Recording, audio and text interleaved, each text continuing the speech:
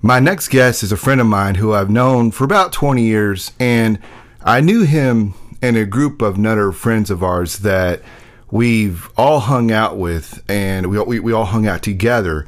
And he was this introverted person who I didn't really talk to a whole lot, other than he played in the high school band. He played the baritone and the euphonium, which is the same thing.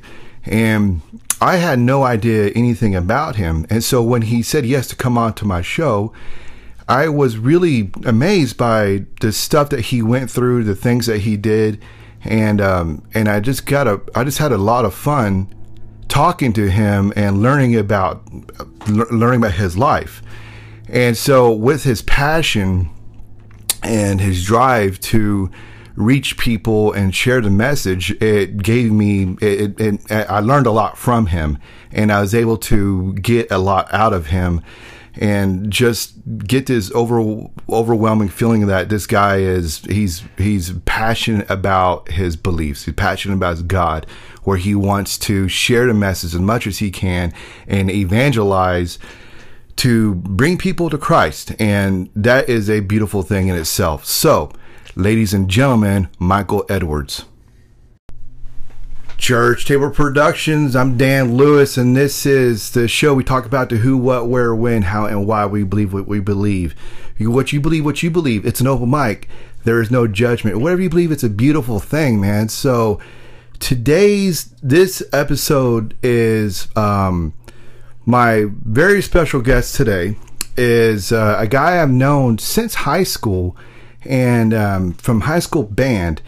And I met him through a group of people, other guys. Mm-hmm. And I didn't really hang out with you a whole lot other than through him, other than this.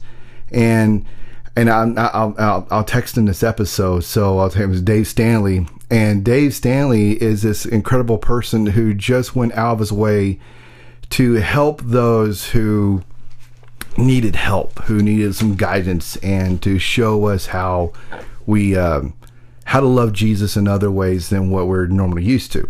So when I met this particular guy on my guest today, he played the baritone euphonium. That's right.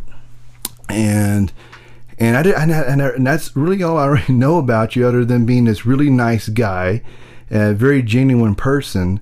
And so, ladies and gentlemen, this is holy cow, Michael Edwards. Michael Edwards.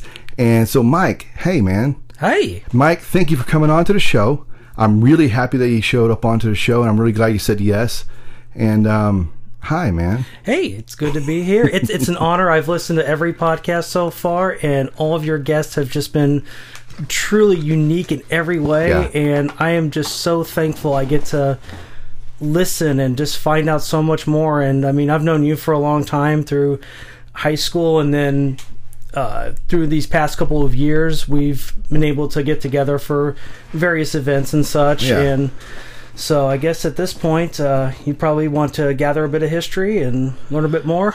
Yeah, man. So so the way the show works, I'm gonna ask you a question, and then you're gonna tell us your testimony, basically, of who's Mike and where did Mike come from, and how did you come today? So, Mike, are you ready? Ready. Let's roll with this. All right, man. Cool. So the first question is, and it's a two-part question, is when were you born? And you don't got to age yourself if you don't want to. So when were you born, and your family, what was it like at that point? Okay, so I was born in Omaha, Nebraska, and born in the mid-'70s. If you really want a reference, I was born the day before Mayim Bialik, who plays Amy Farrah Fowler on The Big Bang Theory. She is one of my favorite actresses. Okay.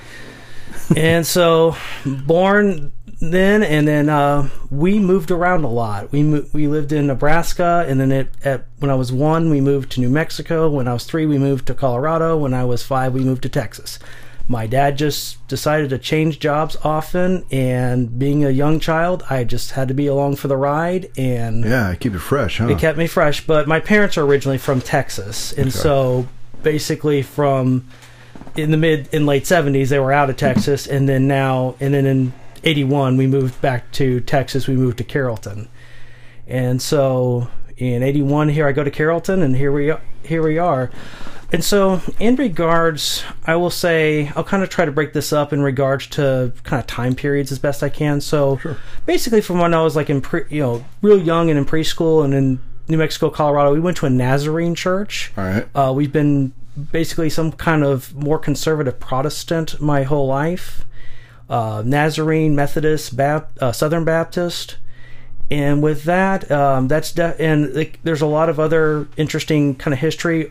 Since I knew about this, that I was going to be a guest on this podcast ahead of time, the one person who I really got to talk to and ask a lot of questions was my mom. And she was a wealth of knowledge in regards to kind of the history and where our family came from in regards to where our kind of my genealogy and ancestry came from. Okay, cool.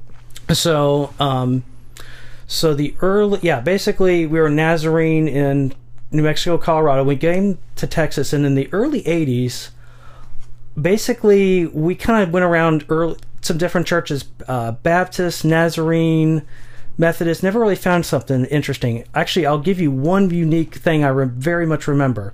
So when we moved to Carrollton, we lived on Peters Colony. All right. We lived 400 yards from St. Catherine's of Siena. Literally that was where, kind of when I was little, that's kind of as far as I could ride my bike, right? I could only ride to about the church. Okay. So I remember being about 7 years old and asking my mom, "Hey, there's a church there. We could go to that church." And my mom saying, "Well, that's Catholic church." And being a young 7-year-old, okay, we can't go to the Catholic church. Like, no, we're not Catholic.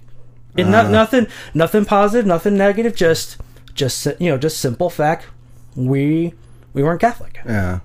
And so, and then in 1985 we moved to a different area of Carrollton, and we joined a local church there. And that summer I went to Vacation Bible School. And that's where we started really getting into this church over in Carrollton. It was a little bit smaller Southern Baptist church. Did Vacation Bible School, did the Profession of Christ in July of 1985, officially baptized into the Baptist church August 4th, 1985. Yeah. So 9 years old is when I really kind of, the idea within the Southern Baptist is that you have a profession, you profess your faith. Yeah. I believe that Jesus died on the cross for me. Mm-hmm. And so, you're kind of pushed to that notion and pushed to that idea that, you have that profession of faith and move forward within baptism. All right. After that. So, we did that for a while. Then in 1989, we moved to Houston for a little while, or just south of Houston for a few months, and we moved back to Carrollton in late 1989, 1990, and then started going to the Long Middle School and then Newman Smith, and then we got involved with this other church that was started by one of my parents' neighbors. It actually met in a car dealership for a long time, and I was like the first youth member of that church. Yeah. And I just, that's where I really got involved. That's where I really started gaining, okay, this is where my faith is. This is who I am. Yeah. As someone who professes a Southern Baptist, more of a Southern Baptist faith. And so as I grew, and one of the things that we did, there was a event, I want to say it was like between 7th and 8th and 8th and 9th. I went to this event called Super Summer that was held at Baylor University. Okay. And so it was just such a neat opportunity to just go there, and you're really in the midst of other like-minded students of that age, and just really learning so much about sessions about where God is God taking you, what is your witness, what is your witness to others. Okay. And so and that's where I kind of grew in my faith. And then high school started in high school, and then you and I met. I think you came in my junior year, and then I was just really kind of doing working more within the church, and then graduated high school in the mid 1990s, and kind of went from there. And after that, I went to college. I went to Baylor University and got involved in a Baptist church there. That was really, the pastor there was phenomenal. Some of the college leadership and people I went there to was wonderful. One of the more unique opportunities I had during my junior year, I dated a girl she had grown up Baptist, but she had decided that she wanted to go to the Episcopal Church. So for probably about a year, I went to the Episcopal Church.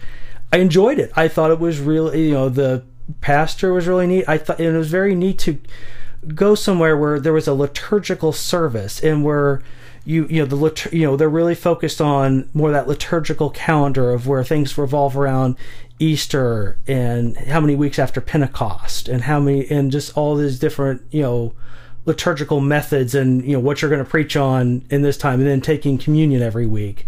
It's just, that was, we take, what we call it, in the Baptist, it's called the Lord's Supper. But, we do that probably once a quarter or maybe once in a while. And so, but it was just unique to take communion every Sunday and actually have wine instead of grape juice. little things. Yeah. And then, after that, graduated college and then on from there. I guess that kind of sums up my upbringing. I guess, any questions you have offhand? No. Well, yes, I do. So the church that you went to, my AC just kicked on. I gotta get it cut off because you can hear it. You can hear it loud. It's okay.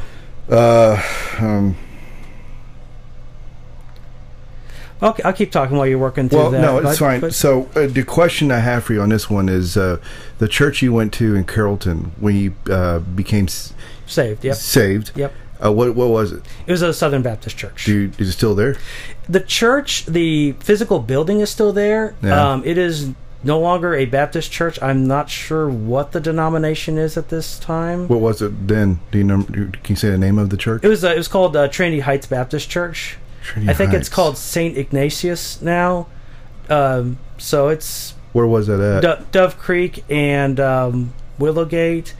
Basically, back in the day, it was Trinity Mills and Marsh, and now it's Bush and Marsh. Okay, I know you're now, yeah. Yeah, kind of that vicinity. It's not the bigger one, but it's kind of a smaller church. Okay, yeah. What are you talking about now? Wow, so you went through it. So at an early age, you knew... You're 7 when this happened? I was 9. I was 9. But you think about it, it's like my paradigm and where I grew up. I mean, just like a cradle Catholic only, understands what they understand because that's where their mindset is, because that's where they start. It's kind of the same deal with me. That's where I start. That's what I understood. That's where I came from. Oh, wow. Okay. Right on. Yes. Okay. So you got to so we'll fast forward. You graduated college at Baylor. Yes. And what'd your degree? My degree is in telecommunications broadcasting. Right on. Yes. So what is that? What do you? Basically, I worked at the radio station KWBU Radio Free Waco. Worked at KCTF Channel 34 PBS station, and also worked in kind of small film projects. Mostly. I found this degree because it was fairly straightforward. It was a fun degree. It was kind of easy for me to work with, and my dad always had concerns like, well, I'm not sure how well you're going to do with a broadcasting degree once you get out of college. Yeah. Well, the humor that happened is that while I was in college, I worked at the computer lab for 3 years, and when I graduated in 1999. The Y2K thing was about to, it was really kind of a big deal. So there was a lot of companies that were trying to hire for various help desk and desktop support. Well, I sent out 2 versions of my resumes. One resume focusing on the broadcasting things I had done, and one focusing on some of the IT things I had done. Right. And so what happens, I get 0 calls in regards to my broadcasting. I get a couple of quite a few calls in regards to my IT resume. And so so you could have gone into TV basically with this degree. Oh yeah, I've talked with a lot of people at WFAA and some of the local TV stations, and I thought about it, but when the time came, come to find out, IT support was in much greater demand and much greater need at that time. And, you know, when you're graduated from college and it's like, well, let's see, do I wait out this job and stay in my parents' spare bedroom, or do I take this job and move into my own apartment?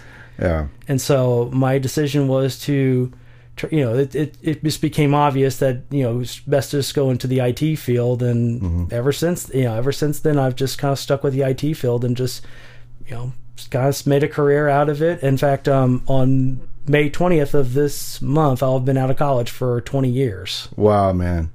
Going back to are you going to your reunion? Probably not.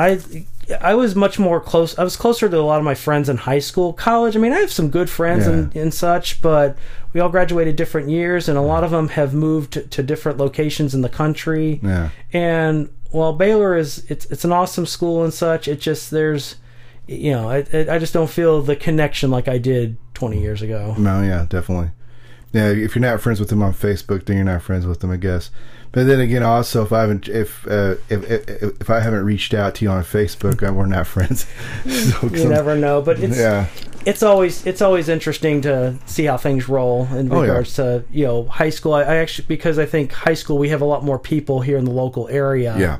I've just been able to kind of reconnect and stay friends with various high school friends. Yeah, there's a lot of them that are still here, and a lot of our band nerd friends are still around the area. Yes. And I've hung out with them quite a few times over the years, and they're good people. They're still hanging in. They're still there, and a lot of them have left and they come back. Right. And that's like me. I've always left. I left so many times. I left to go across country and always ended up right back here in Carrollton. Like, all right, well, then this is where I'm supposed to be then, because I keep coming home.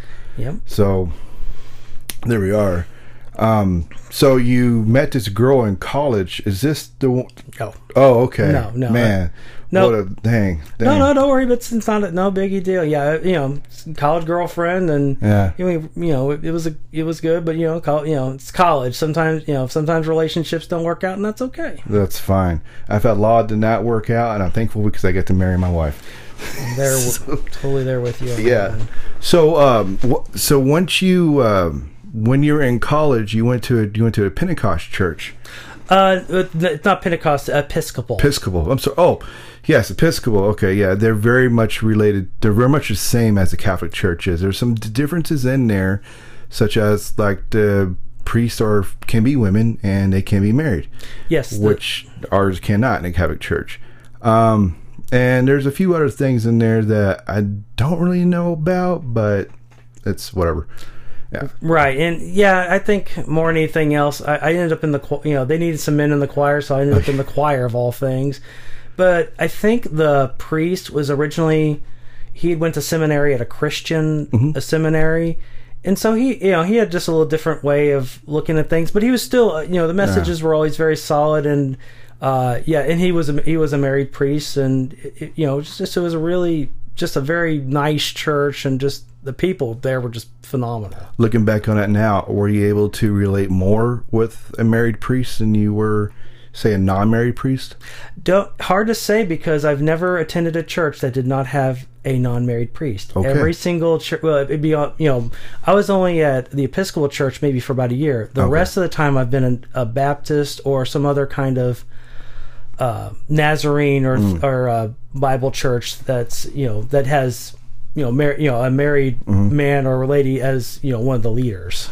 There's a lot of talk right now in the Catholic Church, and there's one of those conversations is, why can't priests be married? And in fact, one of the things that the church is doing is allowing priests to come over, because the Catholic Church is in such need of priests that the priests are coming over from the Episcopal side are married priests. And it's creating a big conversation of why can't they all be married. And the issue is, hang on, I'm gonna take a drink. Go ahead. Yeah. The issue is that you have to be prepared to your husband or even your wife to leave at 3 a.m. to go take care of a grieving woman. Are you okay with that?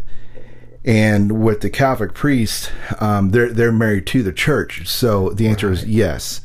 So the other denominations, is your wife going to be okay with you leaving at 3 a.m. to go take care of a grieving woman when the human nature says, no, you can't leave to go talk to another woman? Right. Or, you know, there's a conflict of interest. There's an understanding there, but there's also a part that says, man, yeah, no, that's not a good idea, because as always, history is that one thing always leads to another. A woman's crying, la la la, and but the woman has to be okay with that. As such, the deacon and the diaconate in the Catholic Church, right, when a man goes into deacon formation, the wife goes with him and does the entire formation with him, so that way she knows exactly what is going on. Right, your guest last week, Mike Hoffman, he mentioned. I remember listening to that and him mentioning that. Yeah, and so when there's a thing to there as well as when if a man is married and he goes into deacon formation, if the wife dies while he's a deacon, he cannot become married. He cannot remarry. Interesting. Wow. And if a man is single when he goes into diaconate, he cannot marry inside as a deacon, because he's marrying the church. Oh, wow. Yeah, so it's a really big thing, because when the pastor or the priest is not available, deacon gets called. Okay, interesting. So the deacon goes and does his thing, right, and it helps out and does what he needs to do. Like when I was in the hospital, the deacon came to saw me in the hospital several times, along with the father. I was in the hospital with pneumonia. I visited you. Yes. You did? I did. I do not remember. I visited you when you had pneumonia. I remember that. You're in rough shape. Yeah, it's bad, dude. My priest came in and gave me my last rites. That's how bad it was. I remember that. You remember all this? I do not remember you coming in there. I have a funny. I remember events very well, and just kind of events of life and interactions with people, and so I'll remember dates, and it's just kind of a unique quirk of mine. I was ready to go, man. I was like, okay, give me last rites. Let's take off, man. I'm out of here. Yeah. And then I had a conversation with God one night, and he said, Dan, you ready to go? If you're welcome to come with me if you want to come with me. It's up to you. But if you're going to stay, you're going to fight, and it's going to be painful. And man, it was painful. I remember that. Because I wouldn't wish that on anybody for pneumonia. And thank God we're 30 years into the future, because 30 years ago, I never would have survived that. Right, yeah. You know, in high school, in the 90s, I never would have survived that. Rough, yeah. And I remember the nurse is coming over to me saying, you're 50-50 right now. We don't know what's going to happen. Right. And if you survive, it's purely because it's not your time. That's it. Because all the signs are saying you should die. Wow. And so when I checked myself into the hospital that day, or like that, the first time I went into the hospital, the ER room, they said, had you waited in there 2 hours, you would have died. That's how serious it was. Wow. Crazy. Yeah, so I'm sorry to totally get off on No, me. it's okay. Hey, you know, we're building back kind of our history together. Yeah, so it was interesting, but to the thing, so the Episcopal Church has allowed this to happen, or the Catholic Church has allowed this to happen because we're just in need of priests. And right. So whenever I go hear a priest who's talking either on the either up on the altar or anywhere else, and I felt like he's married, I'm totally into it, because this guy is talking from experience, yes, not from what the church tells him. And that's two big things for me. Like, I'd rather go hear the Baptist pastor talk about marriage and this, what's going on, blah, blah, bills and everything else, and some guy being taken care of by the church. It's a big thing for me. Like, it's a level of trust that I have. Right. And one person I forgot to mention who was instrumental, especially in college and also my early, in becoming going to church once I became single and kind of leading into a little further of my faith. Yeah. A gentleman by the name of David Paul. He was my roommate my sophomore year and my junior year in college, and just phenomenal guy. I'm in touch with him. He was really just solid friend of mine. He is now the pastor of the First Baptist Church of Espanola, New Mexico, which is north of Santa Fe. So beautiful area. Oh, it's awesome. I've been there several times. It's gorgeous. And it's funny because he's there's just little ways he's always been kind of an influence with me in regards to different things. So now he's a pastor, but I remember distinctly, when we were roommates my junior year, occasionally when we were in an apartment, we have Jehovah's Witnesses come around. He'd invite them. I would love to have one on my show. He would invite them. He would get his Bible out, and he would work. He'd really try to work in, how do I, preach to these people. He's a preacher now, and so back then I'm like, what is he doing? But I now 20 years in the future, I understand he was really working for his career. He's been a missionary in Russia and Latvia and Macedonia. And his wife, he's married to a lady named Shara, who's a really phenomenal person as well, brilliant individual. Yeah. And so I say that, because he had a pretty good, he and I were really strong friends in college. When I got out of college, I was training, going to one church, and I just didn't quite fit in. And then he told me, why don't you come to Prestonwood? I attend Prestonwood. Why don't you come with me? Oh, you do one here? Yeah. Oh, wow, yeah. So I attended, and then I, followed him. I'm like, well, let's attend it. And I joined it. I eventually joined it and stayed there for 18 years. You're still there? No. Okay. Right on. A little further into the story, okay. But I will say, and let's put it this way, is that that was 2001. Okay. 2002, I meet a girl named Paige Lutzinger, who I end up dating, who I end up getting engaged to, who I end up getting married to, and who I remain married to 15 years, almost 16 years later. This one, okay. Yeah, this one. Okay. Okay. She's cool. I love her. Yeah, well, so, man. It's good when you love your wife, and I'll say that every day, all the time. I enjoy being married myself, man. It's one of the best things in my life is being married. And I never thought I would get married. And when I did, I was like, oh my God, thank God I'm married. Finally got married. And every day I wake up, I'm so glad I'm married. It's life change. It's the best thing in the world. It's hard. Some days it is so hard. Sometimes I'm like, wow. Well, what's going on here? There's one truth, is that marriage is not 50-50. Oh no, it's 100-100, and sometimes it's 200-0, and sometimes it's 0-200, and you have to be accepting of, I'm willing to give away my some of my desires and needs for that other person, and that. And the other person has to do it. It takes two to really make that marriage work. Yeah, the Catholic Church, when we do marriage counseling, we always say it's 100-100. There's no 50-50 in this thing, because 50-50 means you're only doing half-ass. Yeah. So 100-100, you're both putting it all in there. And to say that my closet space is like 3 feet to hers is like 10 feet, and my side of the bed is like 10 feet to her rest of the, my 2 feet, like. It's like that mattress, bedspread that has his and hers is like the whole, like 3/4 of the bed. Yeah, yep, I know that one. Yeah, there you go. So 100 to an extent. Yeah. So, I think where I'd like to focus next, 2000. So I got married in 2003. Yeah. So one of my wife's goals, my wife and I's goals before we had kids, was to go on a mission trip. Oh man! So in 2005.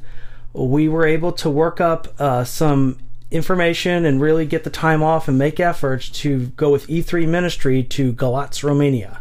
I've heard of this ministry. Yes, Dave's involved in this ministry. I think so. I don't know offhand, but it was called like Global Missions or something back in 2005. Yeah, but I think it turned into E3. But with E3. We were able to get into a mission trip in mid-July to Galați, Romania. So Galați, Romania is about a 3-hour drive north of the capital of Bucharest, and Romania itself is in southeastern Europe.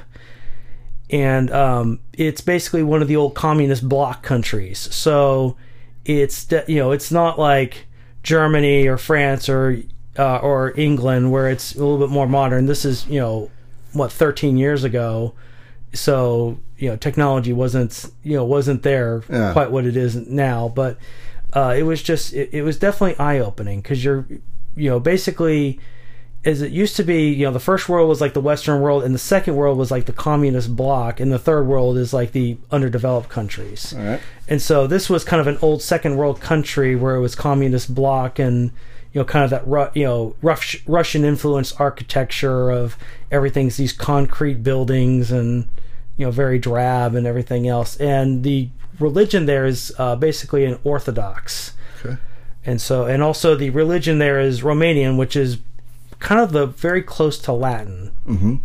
So what our goal was basically street evangelism. Mm-hmm. And so we would get up and go from the town of Galatz, which is probably about a town of maybe 300,000, so it's a decent sized city, and we go to the town of Cluj, which is probably about a city of about 10,000, and basically we go out on the street and start talking to people. We had translators with us, thank goodness. I do not speak Romanian, and even when I went there, I was very limited in my Romanian. But it was just unique because they would try to introduce us. Hey, these are Americans. Mm-hmm. And, they have something important to tell you. And we try to share the gospel, share the mission. And so I will go ahead and hand you this. I'll go ahead and go through this. What I've brought is an EvangeCube with me. And you can go to the EvangeCube. I think if you go to EvangeCube.com, or you can Google what it says for EvangeCube, but I'll at least have you hold that, and then I'll walk you through.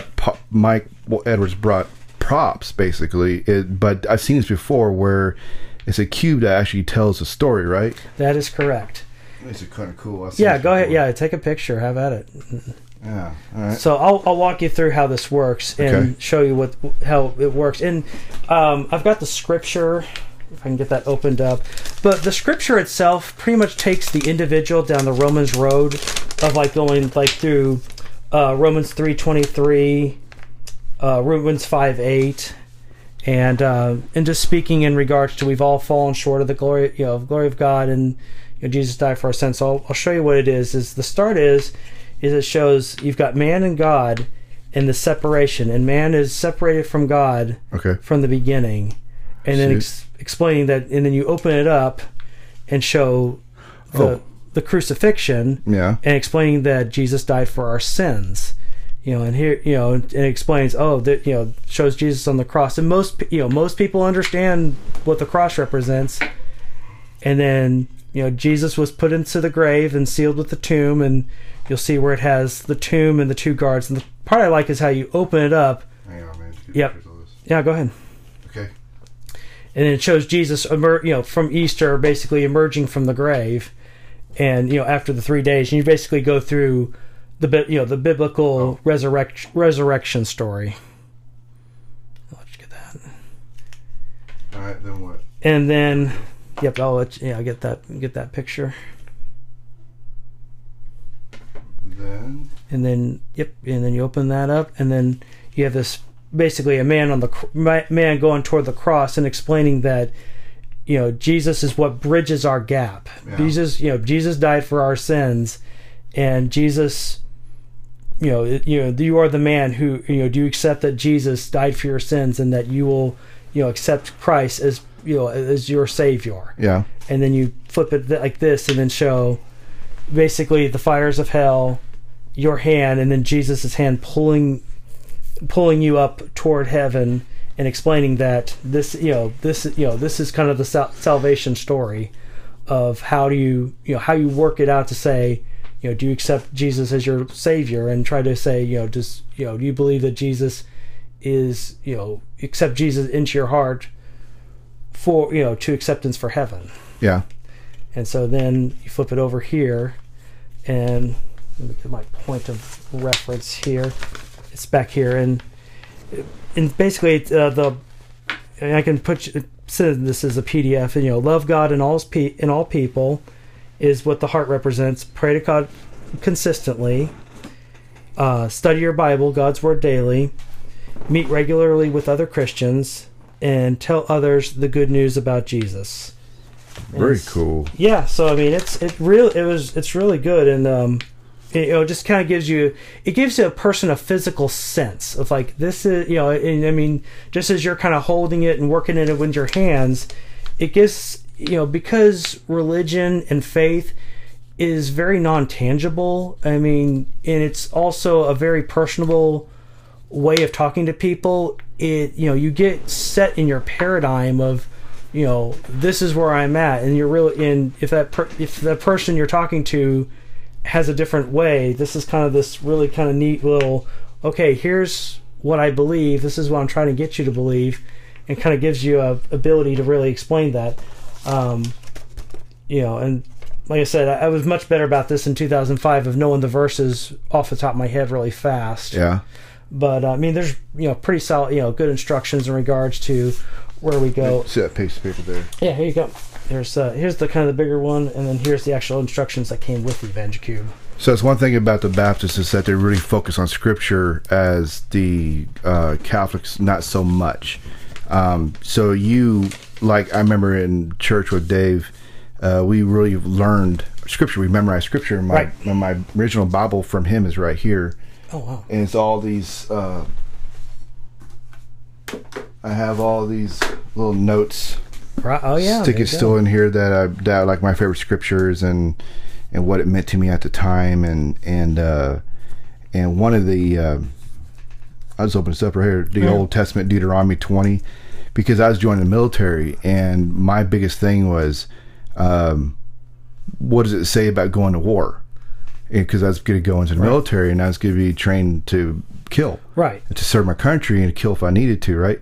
And so the pastor at that time at that church says, if you're governed to do so, you're okay, but don't just do it, So that was one of his things. So anyways, I just thought that was pretty cool.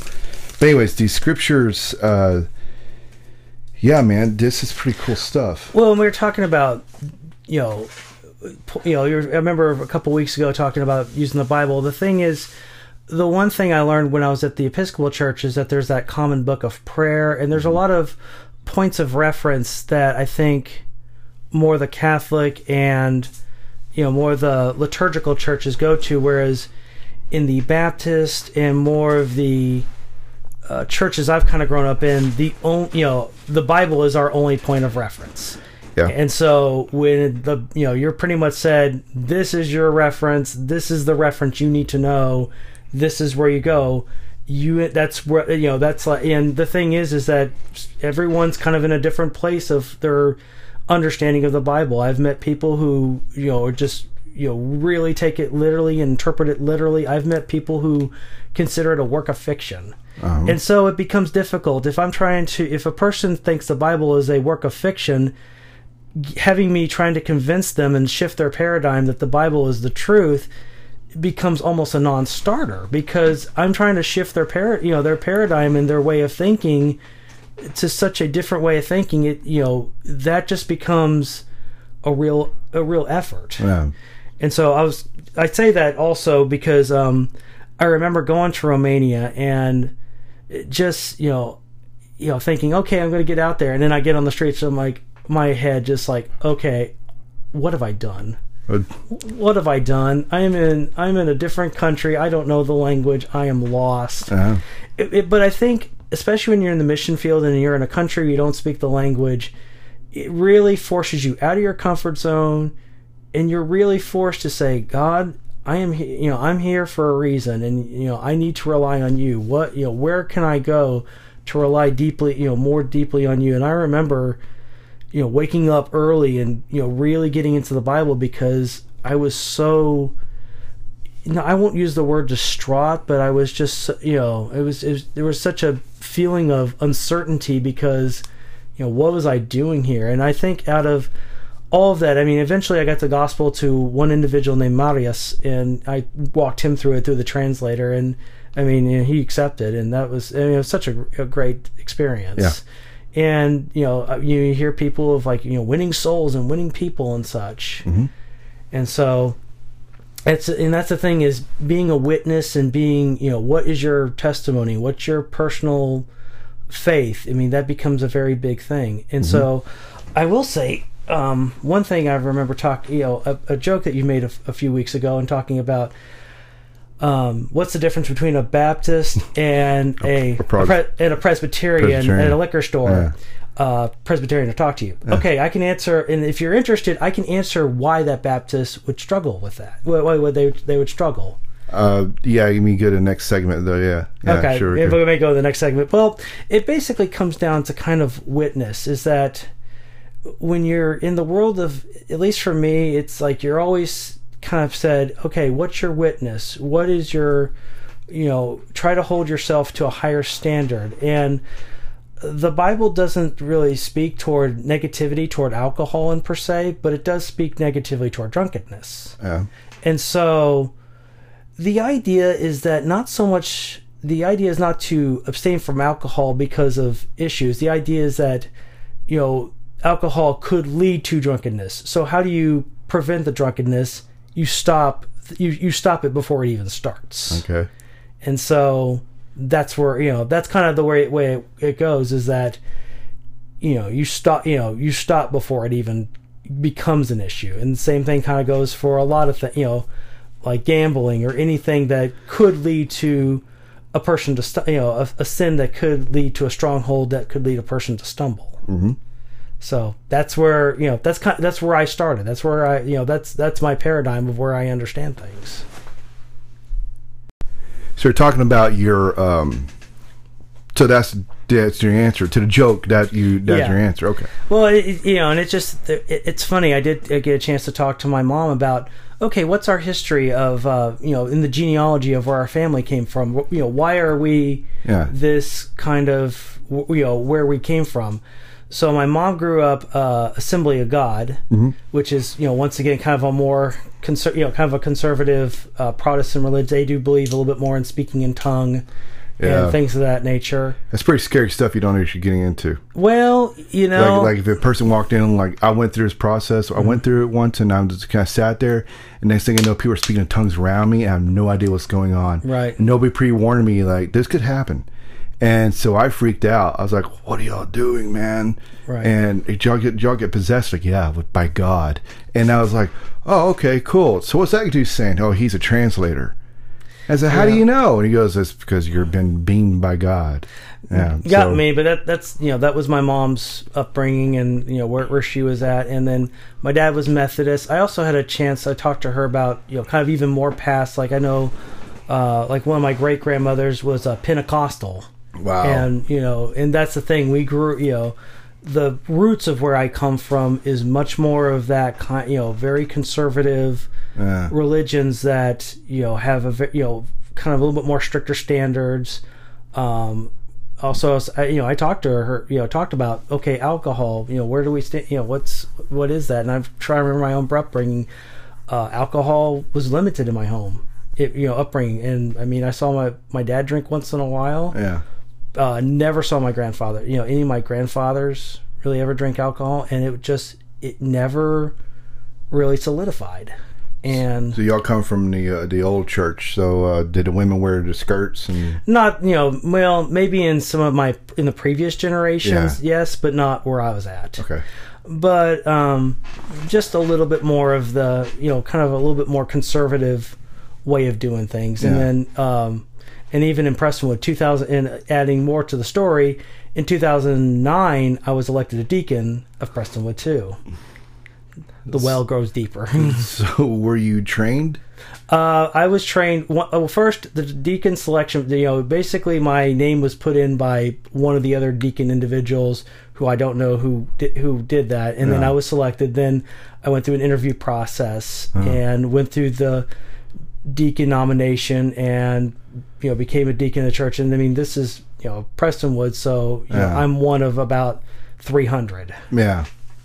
But I found it really interesting in that, there's a lot of things, really, and then that's, when you become a deacon, it's, you really say, okay, I'm really trying to dedicate my efforts to teach, to, do as the church requests and, really uphold the standards of the church. And one of the standards of, especially the Southern Baptist Church, is no alcohol. Okay. And so, but I was okay with that.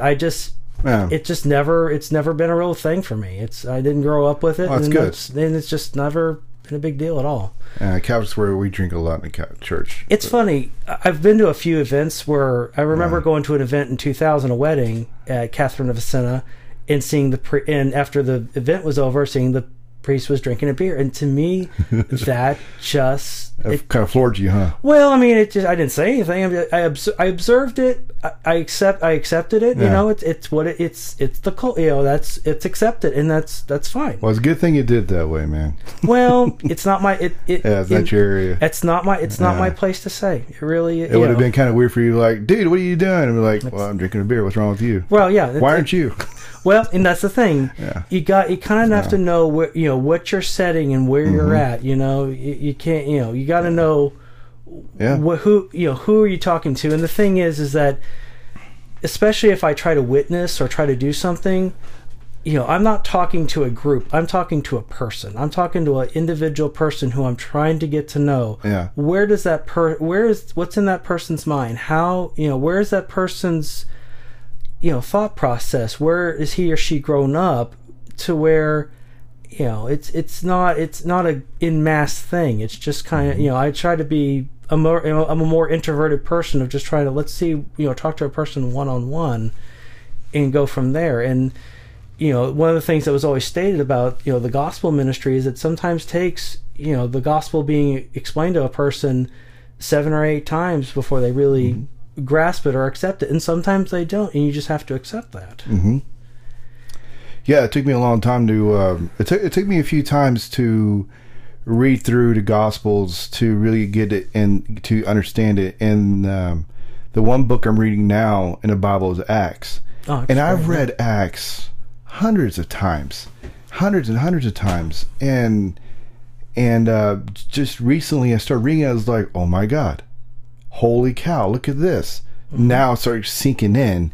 And it's all about the timing, I guess, when God is ready for you to finally get it. You like, and so when I'm reading the Acts, I'm like, holy cow, okay, I need to reread this. Right. And I keep going back over and over and over again before I finally get it sinking and start asking questions, start texting my spiritual advisor.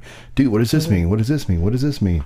And that's good to have a spiritual advisor, someone who, you know, you can go back and forth. Usually with us, it's, you know, an accountability, you know, who's your accountability partner? Who are you accountable to? And I think, you know, I remember going to an event at Stephen F. Austin, I think it was like in 99 or 2000, it was the Awakenings Conference, which was held by the Catholic Student Union, and actually, you know, kind of going to that event. It was cool. I really enjoyed it. And you know, learning about confession and such. And I remember being requested by the person who I was with. And, you know, she said, you know, I know you're Protestant. I would advise, you know, don't, you know, you can cross yourself, but you know, since you're not Catholic, it'd probably be advisable to not take communion. Which, you know, I accept. I was not a Catholic, so I just crossed myself. The priest gave me, you know, a quick blessing and moved on. Yeah. And I'm okay. You know, I'm okay with that. I understand. Well, there's a way. There's a thing about that. That's a true thing. Yeah. And so, yeah, and that's the thing. Well, you know, me as an individual, you know, some people are out there to really, like, you know, let's go change the world and be this. And the way who I am is just an individual. So I'll back up just a tinge. Have you ever heard of the Myers-Briggs personality test? No. Okay, so there's a website out there called 16personalities.com. Yeah. There's a test. It's been around, you know, this specific test has been around for a long time. I think I took it my senior year for the first time. Okay. And it basically breaks an individual temperament into like four different types of categories: extrovert, introvert, sensing, intuition, thinking, feeling. Your charismas. Yeah, kind of the charismas and judging, perceiving. Okay. So where I fall on that spectrum is INFP, intuition, you know, introvert, intuition, feeling, perceiving. And so kind of my temperament is not one to really get out there and, you know, just, you know, try to get in front of people. Yeah. Put the breadboard in front of me of, the end of the world is nigh and such. That's just not who I am. That's good. Well, the thing is that you just, you know, I am a person. I'm not a big, go out and change the world. I try, I understand I need to have a witness and I need to, share the gospel. And I think one of the things about Baptists is, what is your mission field? What is, is your work is your mission field? Your neighbors are your mission field. Your your friends are your mission field. Go out. You are all out to go through the Great Commission. We're all evangelists, and we're all here to try to go out. And that's the thing. That's what we're being taught. That's what we're being told week after week. To find your mission field, find your spiritual gift. Yeah. Find where you can plug in. Yeah. And so, I mean, that's the case for a lot of churches, but that's where in the Baptist church, that's where I found was kind of where I was, that's what seemed to be the overarching message. Yeah. Okay. When the Catholic Church would always say, go forth, and at the end of the Mass, they would say, go forth and proclaim the Lord or word or whatever, or preach it, or... Right. So there's always like a commission thing or whatever. Right. I think it's in Matthew 28, if I remember correctly. Yeah. About go and make Jesus says to go and make disciples after his crucifixion. Are you looking up right now? Trying to, but what was it? Yeah, so that's when I look up other churches and their denominations to try to figure out. That's the telltale sign for me of where do they believe and kind of where they come from, because a Catholic church, you're going to know it's a Catholic church just by looking at the outside of the building. But when you go to these bigger churches that's not a Baptist church, like my wife calls it a .com church or whatever,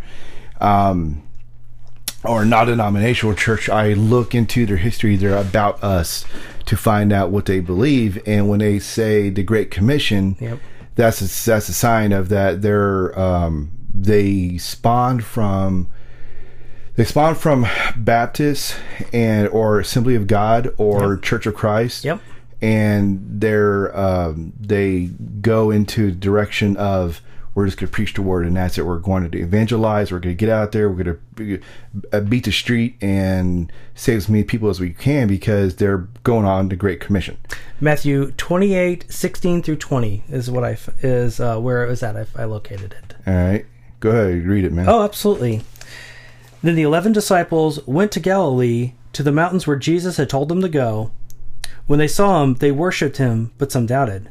Then Jesus came and said, "All authority in heaven and on earth has been given to me. Therefore, go and make disciples of all nations, baptizing them in the name of the Father, the Son, and the Holy Spirit, and teaching them to obey everything I have commanded to you. And surely I am with you always, to the very end of the age." And that's, when a person is baptized in the Baptist church, they're always, the individual gets dunked, and it's that's what they say, is that we baptize you in the name of the Father, the Son, and the Holy Spirit. Mm-hmm. And so, that comes, a bit from the Great Commission. I'm glad you read the entire thing, because I know there's some churches out there, they only read, "Therefore go and make disciples of all nations, baptizing them in the name of the Father, Son, and the Holy Spirit." That's where they stop. But it goes on in teaching them to obey everything I've commanded you, and surely I am with you always, to the very end of the age.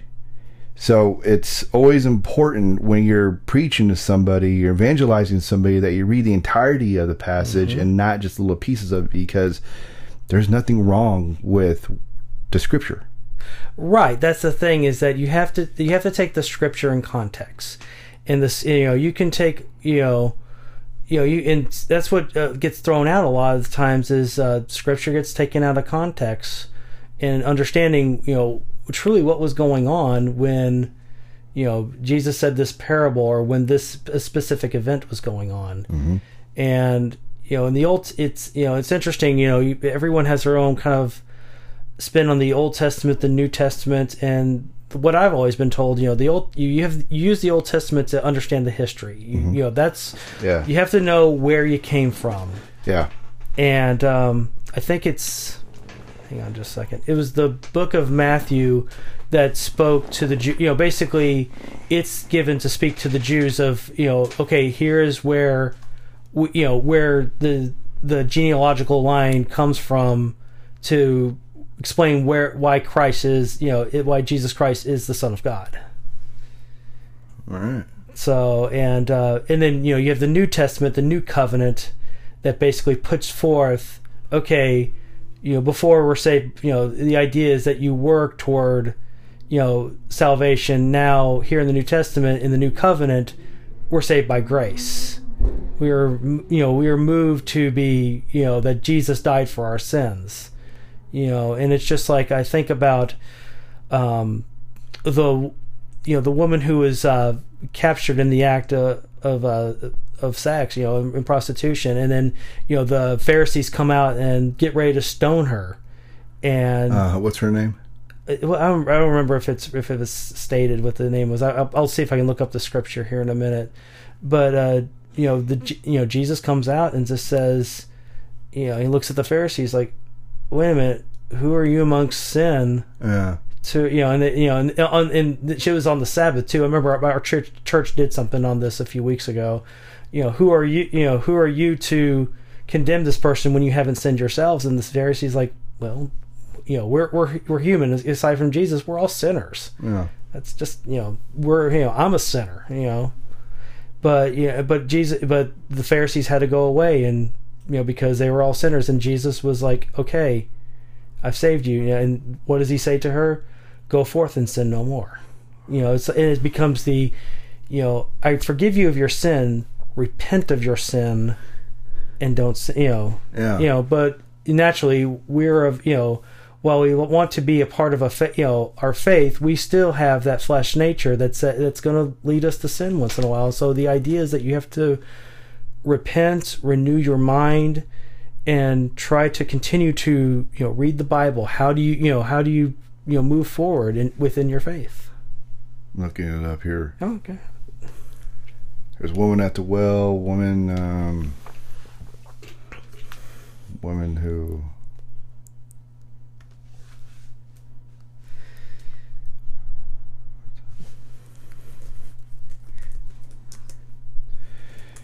Go ahead, look it up. So, yeah, go ahead and I'll look it up. You can ask a question.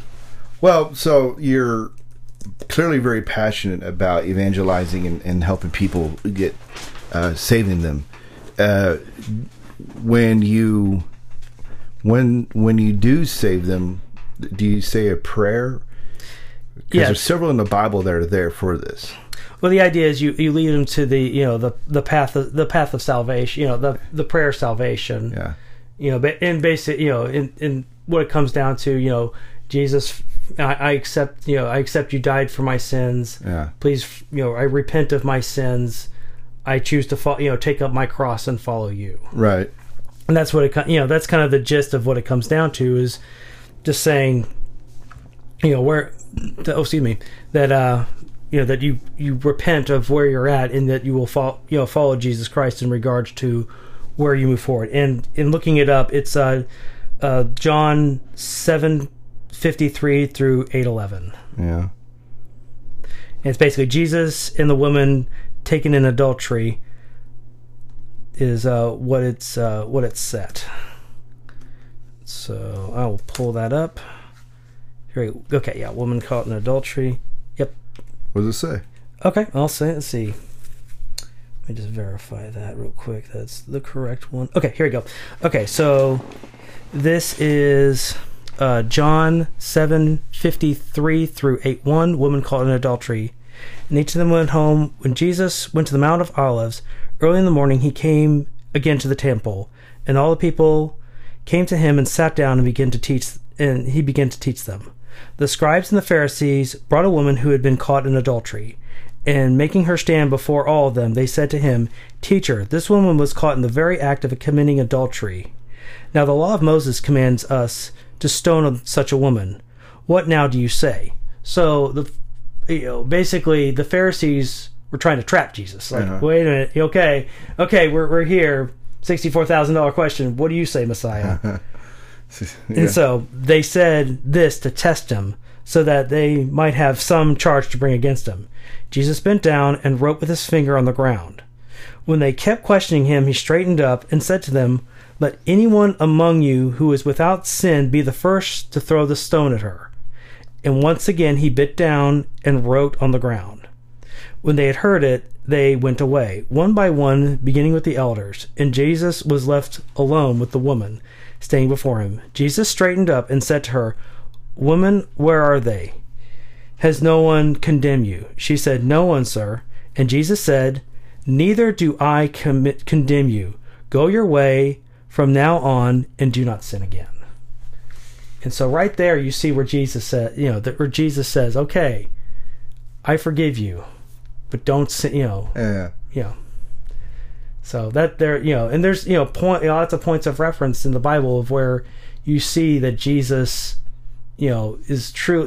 He's like, he's the sinless man. He's the one who says, "Okay, do not sin again." And we're all human nature. And I'll shift gears once again to say, I remember growing up and being kind of the mindset and the paradigm that said, you lose your salvation if you sin, and being in that very, I think what's kind of more the Nazarene, philosophy, and a little bit, kind of the older school Baptist way of kind of how I was taught. And it took me to being an adult to really understand, no, that's not the case.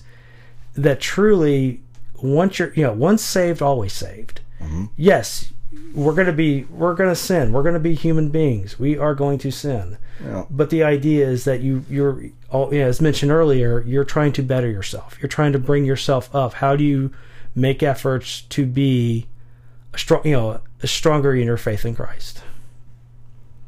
That's good, man. What translation is that? This is NRSV. I'm not sure. I usually use the English Standard, the ESV English Standard Version, or the NIV New International Version. This is just what came up on my Google search, but it's on the Bible Gateway is the website I'm on. It's the new revised. It's the new revised standard version. That's what it is. Okay, which a lot of the times the newer versions, it's there's a couple words that are a little different than before. But it basically puts it to where it's no longer part of like the King James, to where it's in kind of the Old English. But this is the new revision, the new revised standard version is solid from what I've read. I was going to mention the King James version. Did you ever follow that in your churches? Not any of the churches I attend. I've had some friends who they were very focused. I had a Bible teacher for a long time. He always read from the King James. He swore up and down by the King James. Man, that's a dangerous Bible. People are going to say, "What? Why?" It's okay. Well, the King James version is, you got to know the history about this stuff. The King James version is King James's Bible.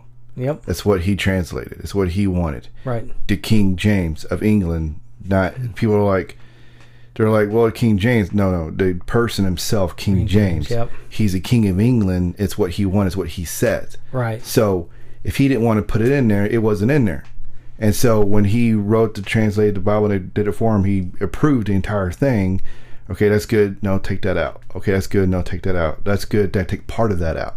And so whenever you talk to somebody who reads the King James Version, for me personally, I stop talking. I have to stop talking because I don't know because what they're telling me, what they're preaching to me about is not in the entirety of the scripture. Like I said, there's nothing wrong with the scripture the way it is. It's fine. God wrote that scripture down.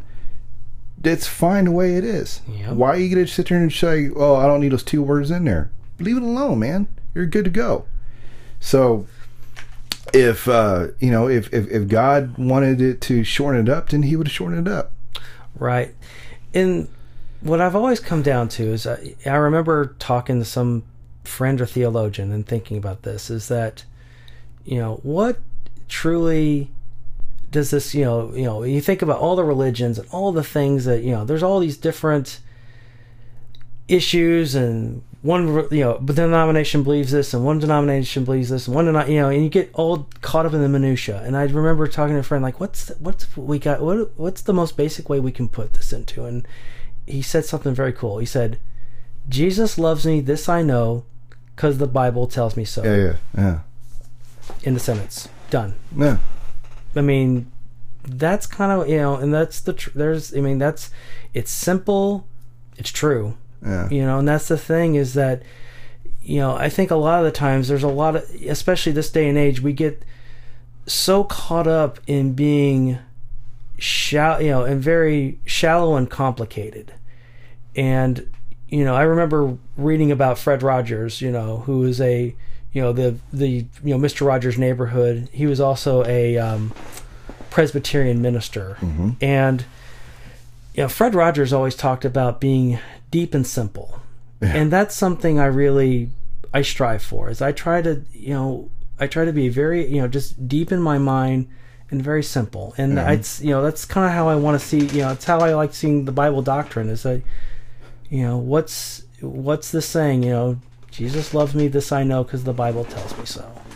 And simple, deep. And you get other churches, and it's like, well, this and this and this and this, and it's just, you end up just getting caught up in the minutia, and it's like, no. Yeah, you end up convoluting things. Mm-hmm. Think like this way. So when Jesus started his ministry, and he passed on and resurrected, and so he created a church. All right. So now all these other branches come in, these churches come in, and they say, hey, I like the way this is doing it. I want to do my own little thing. Do you mind if I borrow this or that? So imagine a big ship. It's a big ship. Mm-hmm. And then this ship, so like say the Baptists come along, which the Baptists didn't come along to around the 1600s. That's correct, yeah. And the Baptists say, man, I like the way you're doing this, but I want to do it my way. I want to do it a little bit differently. Is this okay to do it this way? And the church is like, yeah, whatever you want to do, man, that's fine. So then the Baptists take away their part of the ship. So now they build their own ship, taking pieces from the original ship. Right. And they say, okay, so now the original ship, the one that Jesus started himself, now has a few planks missing. Okay. And then say the Calvinisms come in there, and they do the same thing. The Presbyterians come in, the Pentecost, everybody in the Church of England did the same thing. Oh, yeah. So now the original ship, as it is still there. It's still one big ship, but there's a lot of these little pieces missing from it, because everybody wanted to come in there and be like, well, no, I don't like the way you're doing it exactly. Right. I want to do it my way. And nobody ever says no. So now you have all these people that are doing it just a little bit differently than their way, a little bit different than that way. Is this right or wrong? It's both. Because Jesus never said, do your own thing. I see what you, yeah, I'm listening, yeah. Jesus never said, hey, do your thing. Do your own thing. He never said do your own thing. He said do it my way. In fact, I don't think he said do it my way. Just he gave us the Lord's Prayer. He did his ministry. He did his amazing miracles. And then that was it. And then from there, we'll take off from there. What did you look up? Well, I was going to say, I'm looking up John 14:16. Uh-huh. John 14:6. Okay. Simple as Jesus answered, I am the way, the truth, and the life, and no one comes to the Father except through me. Okay. So why are you, $64,000 question, why are you Baptist? Why?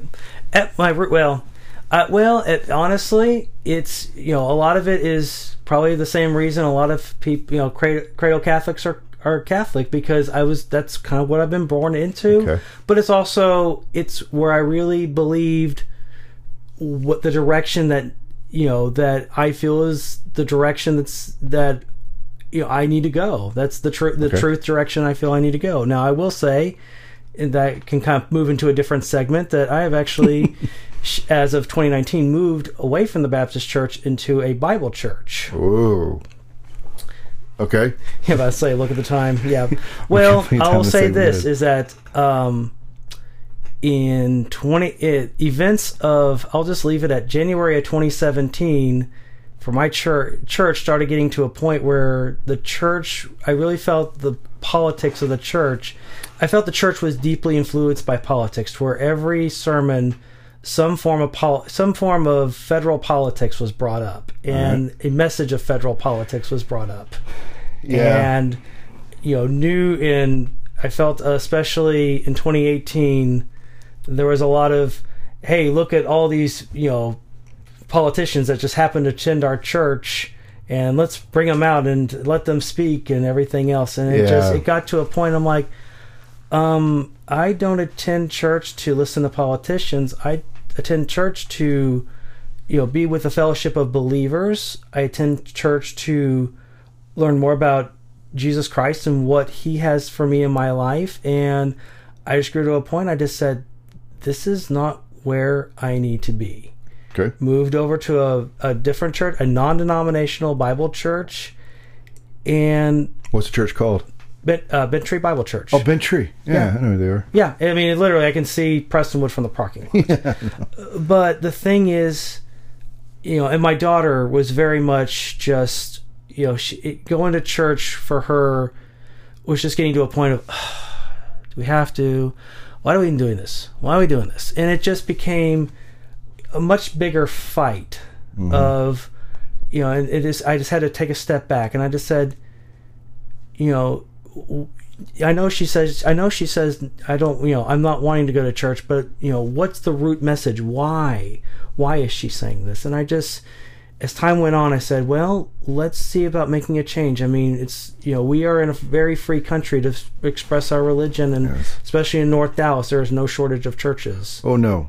And especially where we live, there's like 6 churches where we live. Of course. Like right in a mile. Right. Yeah. And so I said, I'm going to try something different just to see what it is. And my daughter loves it. And every time I go there, I walk away like, I'm so glad I went today. I'm so glad I got to hear the pastor speak. And one of the interesting things with the church, Southern Baptist Church I was with, is it was very male, only men can serve, and only men can be pastors, and only men can do this. Very, very, conservative way of thinking, and that is just the way it is. And then where I'm at, there are some women who preach on Sunday. I get more out of what they say a lot. I really get out a lot of what they say, because they are really brilliant women who are bringing the gospel. Yeah. So the seminary that they go to, do you know what they are? I mean, have you talked to anybody yet? I haven't really talked to any of the ministers per se, but I mean, they come from all different kinds of, more the Christian doctrine. And the idea, it's non-denominational, and it's just more the Bible focus. Yeah. What does the Bible say? What is, that's our point of reference, and still continuing on with that, the evangelical idea of going through to save people. But the thing I like, it feels much more community focused. What are we doing in this North Dallas area? Not what we're trying to do on how are we going to try to change the world on a federal level. So so far I've been very, very happy. I'm beyond blessed in regards to where I am at in that church. I'm reading their kind of briefly through their about section and trying to find those keywords I always look for. And oh my gosh! Well, it tells me a lot who they come from, where they come from, because there's if you really dig deep and search for what's going on, you can find out who they came. Like there's the one church I wanted to go to, and I was looking at, and I really started digging deep into them and found out that they were a branch of the Pentecost. Yep. And I was like, oh no, I am not doing that. No.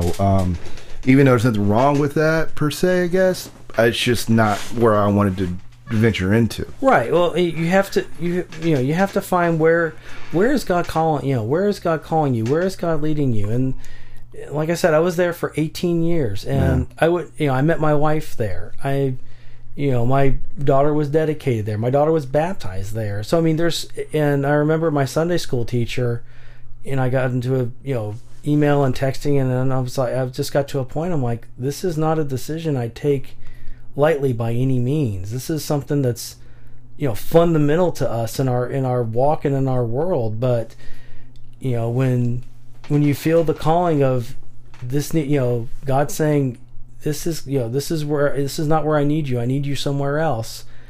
And you feed that call, and you figure out, yes, this is where I was called. That's the thing. Is like, okay, this is what should have happened.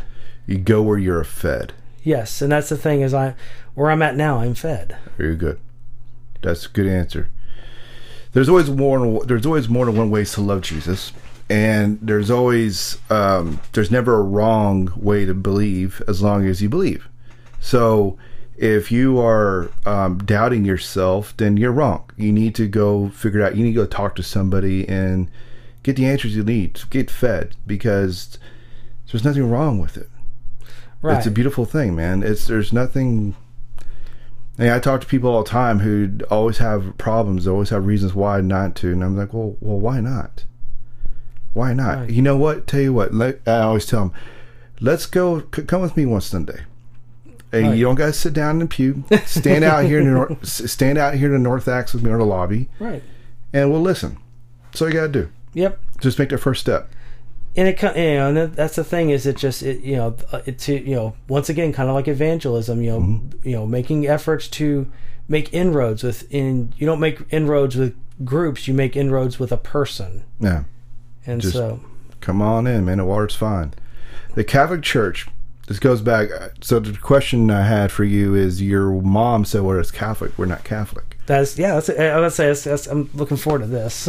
Oh, no, it's all you. So why did she go there? So I actually asked her about that. And the thing is, and what her response was, remember, this was the early 1980s. Okay. And basically, the idea in our understanding back then is that there was only really two ways to be a part of the Catholic Church. Yeah. Be born into it or marry into it. Okay, yeah, there was not a whole lot of answers back in those days when the Catholic Church is concerned. Because, so that's so I'm a faith coach. I teach the kids, right? Right. And so one of the things that our church, the Catholic Church, is scrambling as a whole, scrambling to do is to teach the baby boomers the right way to teach, to evangelize. Because when Vatican II happened... yeah, I've heard Vatican II a few times on this podcast. Vatican II happened, they told the Pope, said, parents who are our grandparents... Right. Do not teach your children. We got this. No, man, they feel miserably. So now you have all these baby boomers who know nothing. And the only thing that they know is because their parents told them to. Their parents didn't know either. Our grandparents didn't know either. So when we ask them why, they're like, because. And so I always tell people, when you're asking questions, question everything they say. Question everything that you see, because that's what smart is. That's what learning is. Because they don't know, somebody does know. Go find it. Right. Go get fed. And so in the 80s, oh man, I hated going to Catholic Church in the 80s. Man, I so hated going because my mother didn't know why, but it's because we're told to. And I was just like, oh man, I don't want to. And when I started going to CCD, which was a very heavily failed program in the Catholic Church, where people want to admit it or not, nobody knew anything. Nobody knew why we do what we do. It's just because they said so and people did so. Right. There's nothing there other than because I told you so. And so it's so when that makes total sense now. Your mom was right, because your mom didn't know. Well, and nobody, she couldn't have gone anybody in that St. Catherine's in that time period, because they didn't know. Right. That's, I was very, being able to know this podcast exists really spurred a lot of great conversation. My mom and I are very, very close, even though we're still very, very close. Good. And so it just being able to spur on some of these conversations was just a real rewarding experience. Is your mom listening to the show? I don't know if she listens. She may listen to this one. Okay, good. And if she listens, I hope she gets something out of it. Well, the to your mom, and don't take it personally. It's nothing. It was the Catholic Church in the 80s. It's just now coming around to where we're finally catching up to the Baptists or to the non-denominational churches of how to evangelize and where to take it and where to go and how to do it. Because there's one thing that I grew up in a non-denominational church in high school is that I learned scripture. I learned a lot of scripture where I could interpret it and know reasons why it says what it says. Right. Today, people my age who grew up in the Catholic Church, stayed in the Catholic Church, don't know this. Right. And, some of it, and I think, there's, it kind of goes back to, the Vatican II, as you mentioned. And also, there's just this liturgy of every year, everything kind of goes the same. I mean, am I speaking correctly or am I speaking incorrectly? Incorrectly. Okay. So our liturgy, when we read the Bible, we have 3-year period, A, B, and C. Okay. So every year you're going to hear the Bible, year 1, okay. year 2, year 3. In a 3-year period, you're going to hear 99.9% of the Bible. Okay. Okay, from Old Testament to New Testament. And then after the 3 years, it starts over. So right now, I think we're in year B or year C. Right. So second year of the Bible, so it moves it around. But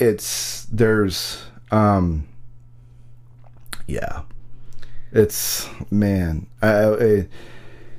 If I could take a Catholic church and put in the jam out sessions that the non-denominational churches have that I love so much, and even Prestonwood Baptist, they did a great job of jamming out and playing the music that was relevant to today. Right. And take that and put the Catholic Church with it. Man, that would be the best Catholic Church ever, because there's nothing wrong with rocking out to God. Yep. There's nothing wrong with jamming out. Right. And people are like, no, that's Satan. You can't do that. I'm like, dude, have you ever been to a church where everybody was just clapping and having fun to singing to God? Have you ever been to there? And like, no. Well, then you do not know what you're talking about. Shut your hole and come with me, and I'm going to show you something amazing. Because when you come in here, you'll be like, oh my God, that was freaking amazing. That was awesome.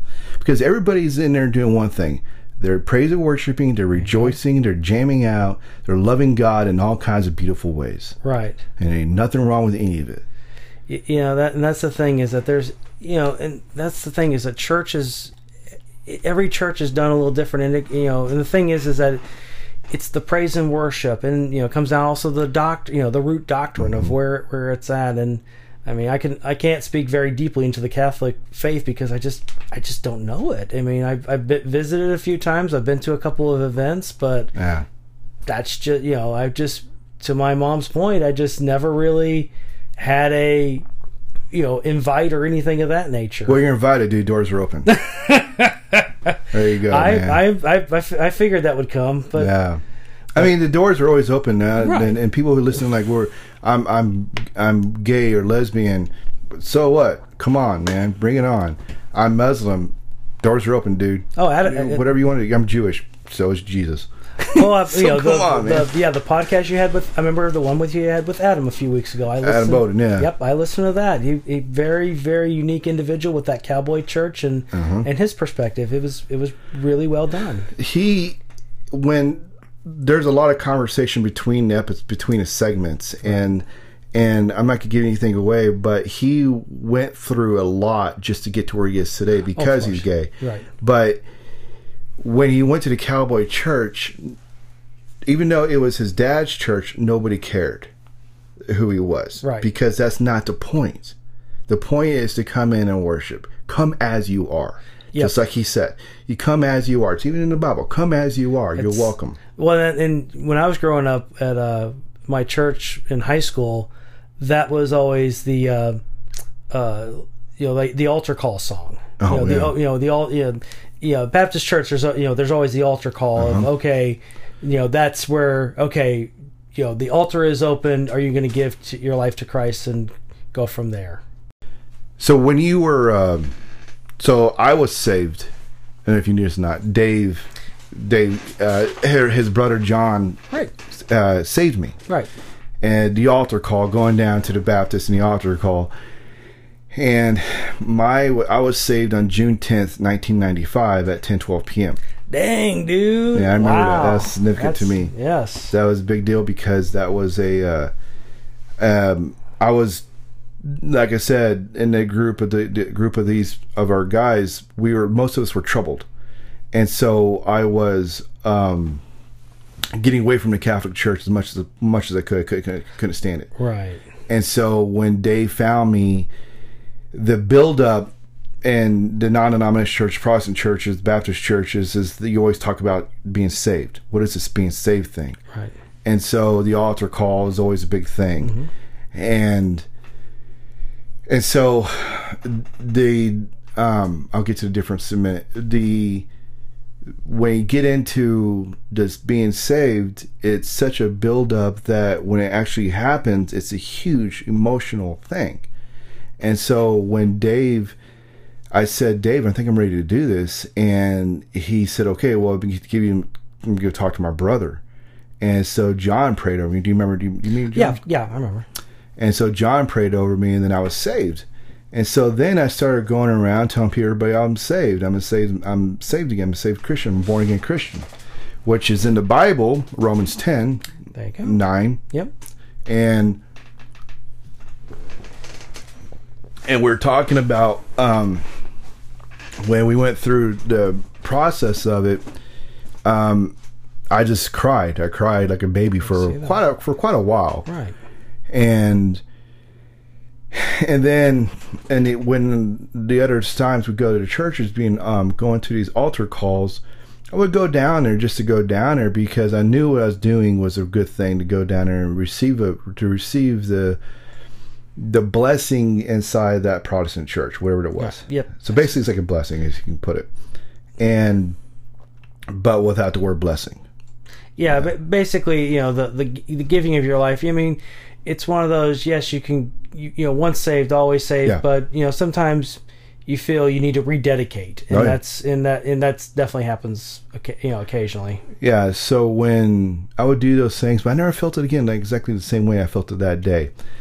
We tried to do this before in the Catholic Church, especially my Catholic Church, the one at St. Catherine's, with the youth group, and having a kind of an altar call, and I was kind of bummed out, man, because they didn't experience it like I experienced it, because I wanted them to experience it the way I experienced it, this huge emotional trip, right. And they're like, it wasn't there, because the way the Catholic Church does it right now, we don't talk about being saved. You're baptized, you're saved. That's then, when you're a baby, not today. RCIA, they do it that way, where they get baptized when you go through the RCIA rite of Christian, Catholic initiation, or whatever. Right.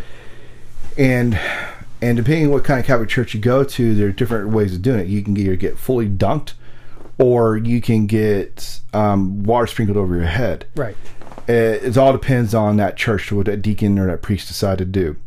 In our church, they sprinkle on our head, and I'm like, okay, if you're a 40-year-old man or woman or child, and you are knowingly joining the Catholic Church and you need to be baptized Catholic, dude, I want to go swimming. I like that analogy. Because to become a Baptist, how do you become a Baptist? And basically, with the Baptist faith, you basically say go through the sinner's prayer of confess your sins before Christ, and then the idea is that once you do your profession of faith, I mean, you can truly become a Baptist. I mean, you don't truly. The baptism is more symbolic of saying, of announcing to the church, this is where I stand. I stand before you as a Christian, saying that I believe in Jesus Christ, and in front of the members and the minister, I am being officially baptized in the name of the Father, the Son, and the Holy Spirit, to be baptized and be raised again in newness of life. How long does this process take? So, I mean, literally, there's been times where there's been an altar call, and then they'll say, after the altar call, we're going to go, it'll be a nice summer day, we're going to go out to the fountains in the front of the church, and we're going to baptize you there. Okay, so it can be literally within minutes. It can be, I mean, you can, within minutes, I mean, and that's the thing, is it's just, if you come to the epiphany of, I am being baptized, I am, repenting and following Jesus, going to get baptized, that can all happen within a span of 5 minutes. Right. So the Catholic Church is going to go up to 2 years. Right. And with my daughter, she did her profession, I want to say about 2-3 years ago. Yeah. And they actually went through a class to really, and basically especially for kids, the idea is just really going through with the child and saying, especially with having a childlike understanding, do you really understand the commitment and the ideas that you're making with this, as opposed to, well, my friend went, my friend decided to go, so I'm going to go with them. And I mean, that's the thing, is making it that personal decision. Yeah. So so when the Baptists do it, or other Protestant churches do it, they'll dunk them.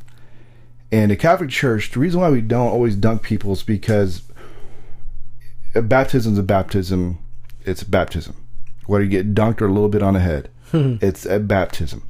Okay, there's no wrong way of doing it, as long as it's done correctly in the name of the Father, Son, and the Holy Spirit. Go, yep. But after going through up to 2 years in RCIA to become a Catholic, dude, I want to go swimming. I just got to keep saying that, because you go through all this thing, which is not the easiest church to get involved in. Right. And because you have to go up to 2 years RCIA, and you have to learn all these things of why we do what we do. Why do we do what we do in the Catholic Church? Why are the traditions important in the Catholic Church? Right. You learn this through RCIA. And for them to turn around and say, "Oh, we're just going to put a little water in your head and baptize its father." I'm like, no, man, I really want to jump in that. And in our church, especially, we have a thing to where you can kneel down and just basically lay down inside. It's only like 2 foot deep, roughly. Right. But you can lay is long enough where a grown man can lay down all the way inside and dunk down. There's steps going into it. For the babies, it's a little pool and it's heated. It's heated water, so you don't shock the kid. But I wasn't baptized when I was born again, right? Because it just wasn't. Our church at that time, what the church I went to, was called Metro Crest. Yeah, I remember that one. Yep. And they were a part of the Presbyterian branch, right? And there was no baptism pool inside that place because it's part of a business. It's business. Yes, I think I attended a couple events there. Yeah. So when I went through that, okay, great, congratulations, you're saved. How do you feel? And now what do you do with this? And so then once that's moved on, So when I've been to the Baptist church, I went to the Prestonwood a few times to volunteer and help out, and I wanted to learn more about way they believe, what they believe. And I grew up knowing that my dad was a Southern Baptist, or just Baptist, right? And so, but he didn't know nothing about his faith because he grew up in the country, and going to church on Sundays was a break the fields, working in the fields. So it wasn't like I'm going to learn a whole lot of stuff today for him. It was just I'm getting out of the fields to go get some AC. Right. So when I went to the Baptist church, they asked me if I'm going to be a member. I'm like, I'm a member, sure. What did I go? No, I mean, did you get baptized? Yeah, I was baptized when I was a baby. No. Yep, there you go. The Catholic Church, if you're baptized, we accept it. Doesn't matter when. You say it, we believe it. We're the Catholic Church has enough resources to find this information now. Like, we'll contact those churches, right, if they're still existing, or the Baptist or the conference or whatever they call these things, right, to find out these baptismal records, and we accept those things. That's fine with us. If you want to get baptized again through RCIA, welcome to it. You don't have to. You already been baptized once, but if you want to do it again through us, knock yourself out. We won't tell you no. That's some of the differences. So you're learning a little bit about the Catholic faith right now. Well, I mean, that's the thing is, I've listened to this podcast for weeks on end, and I've definitely, got myself educated. I just thought of another event that changed me a little bit in regards to, and something you would probably remember. Okay. This occurred in February of 1993, your freshman year. All right. Do you remember when Aaron Wilford was killed? Yeah. Yeah. I do. That is something that truly shook me to my core. Why? Because remember, Aaron Wilford was a baritone. Yes, he was. And I worked with him that fall. Like, I remember this now. I remember you being upset. I remember you just happening to you. Yeah. Because but the thing was that was also during a time of, like, when my church was going through a lot of, like, who is your mission field? Who are you going through? Yeah. Aaron Wilford was one of them. And I remember that changed the perspective, because that was one of the first times in my young life where I had experienced someone just kind of being killed. It's like, hey, have a good weekend. I'll see you Monday.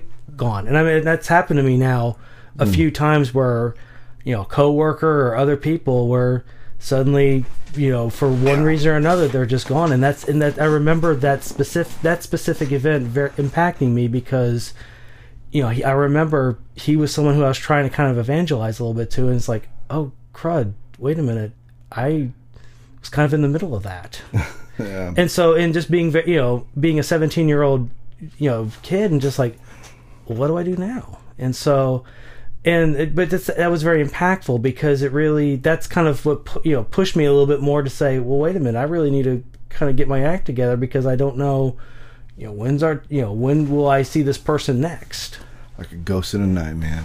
Exactly. So, you kept saying when you went to Romania. Yes. You said you kept trying. What do you mean you kept trying? Well, we would go to we'd go to people's houses. We'd go on the street. We would, present the gospel a little bit through the EvangeCube. And sometimes they were receptive. Sometimes they weren't. I've got a couple pictures I can show you a little later in regards to what it was like. And, and as mentioned, I think about this as Americans. Someone could come up to my door. Hey, can we talk to you about our specific religion? No. Bye. In Romania, they were a little bit more open. They were much more open to inviting people into their homes. People we met were exceptionally friendly, and I mean, they would sometimes feed us. So they would always have a snack. Like some snacks they'd prepare, and they were willing to really listen. We were in a little bit more rural community, and sometimes they'd accept it. And we're kind of shifting them from the Orthodox Romanian faith to more of an evangelical faith. Why? Because we have been commissioned we're commissioned by the Great Commission. Well, again, why? What's wrong with what they're doing? Yeah, that's There's my question. Yeah, that's a good question. From what I remember this 13 years ago. Yeah. And so we're here to get them onto the evangelical. Toward the evangelical. We were working with the Baptist, a Baptist and a Pentecostal church in the city of Galatz is who had basically kind of commissioned us to go to this town, to the idea that we're trying to bring them, bring them away from more the works-based idea of their Orthodox faith toward the faith-based ideas of the evangelicals. Yeah. So let's put it this way: it's 13 years. I've changed my. So would you do it again? Say again? Would you do it again? I don't know if I'd do it again. I think when I went, I think this is 20. Let's see. It was 2005. I was 29. I was 29 years old, and so I think my understanding of where my faith is now as an older man and where I was at 29 is a little different. Yeah. I think if I were to do any kind of mission trip again, I would do more of a, how can I help with something as opposed to just truly street evangelism. Getting back to being an introvert, it's just like, the idea of just like walking up to a complete stranger, hey, let's talk about religion. I think about, Linus Van Pelt and the Great Pumpkin. There's three things I've learned not to talk about: religion, politics, and the Great Pumpkin. You can think about what you want of the Great Pumpkin, but I think that speaks to, people really don't like, okay, let's get up and start talking about religion. Let's get up and talk about politics. It's, it's kind of it's kind of a grounds for controversy from the get-go, and so I think me being a little bit more mature and a little bit more understanding of my faith, I think I would try to find more of a mission trip that, okay, what can we do to help build a church, to build a bed, to build something that is tangible, and especially, we're helping in doing God's work as opposed to being out there. And admittedly, the trip to Romania was a little bit preconceived because the idea was that my wife and I were going to try to do some kind of mission trip before we had kids. Yeah. And so we're like, well, we're planning to have kids around about this time, so we need to try to do it, this summer. So it just ended up kind of working. That's when it worked out. I would like to go back to that. They were getting ready to build a church and some things there, so I would like to go back there. just shift gears slightly. The one thing I found the most interesting there, I like infrastructure and looking at electricity and wires. That's just kind of my, being an infrastructure guy. The thing I found the most interesting about that small town, the houses had electricity, they had telephone, and they had cable TV. They did not have running water or sewer. And so it was just this like, wait a minute, we got to pump the water from the well. What do you mean I got to go to that outhouse? That outhouse does not look nice. And now that I've had the privilege of going, of visiting a Eastern Romanian outhouse, every porta-john here looks like promotion. Just to give it a little humor, I bet, but yeah, that's the thing is I think a lot of it also, you get a very quick perspective of life. Yeah. And, whether I was destined there to try to make converts of people, I think more the Lord worked in me and just trying to say, be thankful for where you're at and who you have in your life. We saw my wife and I celebrated our second wedding anniversary over there. And wedding anniversary number 2. It was raining that whole day. Yeah. In the back alleys of Cadalba, Romania, and here we are. But I never forget that evening. We had some of the pastors just lay their hands over us and just say, we bless you because you are here on your anniversary doing the work. Mm-hmm. So laying the hands.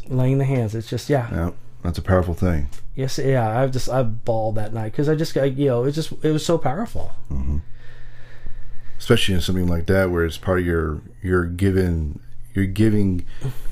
yourselves when it's supposed to be about you.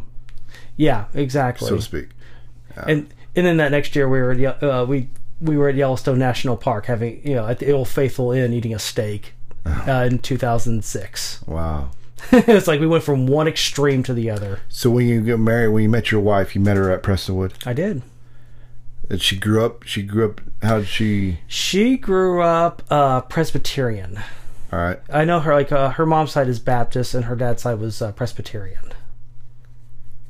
And so she grew up Presbyterian, and then I know, hopefully I speak correctly of this page if you're listening, but basically they kind of didn't go to the church during a lot of her high school, and then in college, she came back to the church. So was she a member of the church when you met her? Yes, she was. When did you become a member of that church? It was 2001. How long between the times you met and then? I was a member in 2001. We met in January of 2002. You met her at a ministry? Singles group. It works. Singles group is singles group was good. We had one at St. Catharines. It's pretty sad. Yeah. Well, this was good, and I get I wake up and I'm so thankful for that God put her in my life because she's my rock, I'm her rock. We make we make it work. So y'all don't have any children? We have one child. Is she adopted one? Yeah, just our daughter. Yeah. When y'all discussed this, was this it's part of one of the descriptive questions which are up there, but I'm going to follow because nobody ever goes with it. But anyways, when you met her and y'all said we're getting married, was there talk of children in the marriage? Absolutely, yes. Was there anything in there that said we're going to raise them like this? Well, unfortunately, since we were both Baptist at the time, I mean, there was really no question. Yeah. And that we raised her Baptist. And I mean, and that's the thing, is that one of the advantages of kind of marrying within your own denomination, and that it puts it to where you don't end up with a lot of conflict over your children. And so and I mean, the change I made earlier this year, that's been the biggest change we've ever made in our child's life and in our marriage. Was it when you decide to adopt, can we get personal about this or no? I'll just say, there were some issues that led to the need of adoption. Sure. Which is amazing because there's so many kids who are up for adoption right now in foster care that there's more of them than there are people willing to adopt. Right, and You keep seeing this commercial around like 250,000 or 400,000 kids that are in foster care waiting for families. yeah, and it's huge. It's huge. We got very fortunate in that we were adopted our daughter at 2 days old, so we got her as a baby, brand new baby. Does she know? Oh yeah, Okay, you told her. she knows her birth mom. Oh, cool. Wow. Yeah. Wow. How does that work? Her birth mom is local, and it's an open adoption. Okay. Simple as that. And Did y'all do that, or is that her thing? this was a mutual decision. I mean, between like, Mm-hmm. were you like, did the mother want this to be open adoption, or She was open to having it open, and we were too. And what's happened is that it started out as a little bit more kind of semi-open. yeah, But as we've matured and we've kind of gone on, I mean, it's just turned into like she's a kind of a little bit of a family. I mean, we see her about every couple of months, and it's been, it's really turned into something very wonderful. It's there's no real, our daughter knows really, she's known since the beginning. I mean, we don't make a big deal of it, and the idea is that also using the verbiage of, it's not real mom, real dad, it's birth mom. I am my daughter's dad. Okay. My wife is my daughter's mom, and then the other person is her birth mom. yeah. And so you make that verbiage clear, so then that way it's understandable to all parties. Was it a process? Was the adoption a process? About 9 months. Wow. About 9 months. When were you able to pick the kid at that point? No, well, basically we opened our house to, basically went through a home study, and then after the home study was complete, we were kind of awaiting family. Okay. And then things kind of just started we just kind of got some information of things starting to happen in mid 2007, and then literally from the time we found out we were selected to the time she was in our home was a week. So we went from nothing to a baby in the home within a week. So I mean, that's one huge amount of shift. Was the house ready? Did you know what age group you wanted? Well, I mean, we knew that we were wanting to gear up more for like a young baby. Okay. Because what you run into with a baby, the baby understands you, and according to our daughter, we are absolutely her parents because that is all she's ever known. Yeah, I mean, I have stepsons, Yep. and it's incredibly. There's a lot of up and downs. Yes. And So because they're both old enough to know, very, very much know who I am. right, Yeah, and so it's its own. Kids are their own fun and challenge, but Yeah. it's really worked out. God has blessed us with her. She is, she's 11, and probably one of the sweetest human beings I've ever met in my entire life. And I thank the Lord for her every day, because He truly blessed me with one of the neatest people I've ever met, and I get to be her dad. I mean, that's awesome. I really can't ask for anything more. The fact that I get to raise this awesome kid every day. Is your wife older than you or younger? Just a few months younger than me. Okay. We're roughly the same age. All right. But yeah, So tell me about the move when y'all went to this new church. Was that a thing? well, I just really grew to a point where I was just like, to your point, I just was not getting fed, and I just felt like, going to church. Wait a minute, or it's like I'm having to like, okay, what new, it's got to a point of, it's getting more of a political spin than it was a true.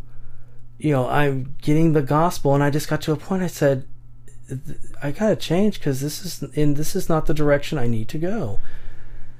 And, I understand this. And we had some other friends who had kind of made a decision ahead of time, and they basically had moved to Bentry ahead of time. And I just got to a point. I'm like, I just gotta at least see what it's like, just to see, if I go there and I'm just I'm like, this is good, and I want to stick. I can stick. If nothing else, I can go back, or I can try something else. I go there. I'm like, oh, yeah, this is where I'm supposed to be. Okay, yeah. I'm dealing with that right now. Our bishop the other day sent out a letter on a Facebook page about politics, about a political thing. I'm like, man, no, man. Politics in churches don't. There's enough internal politics inside of church. Right. Don't bring this stuff in here, man.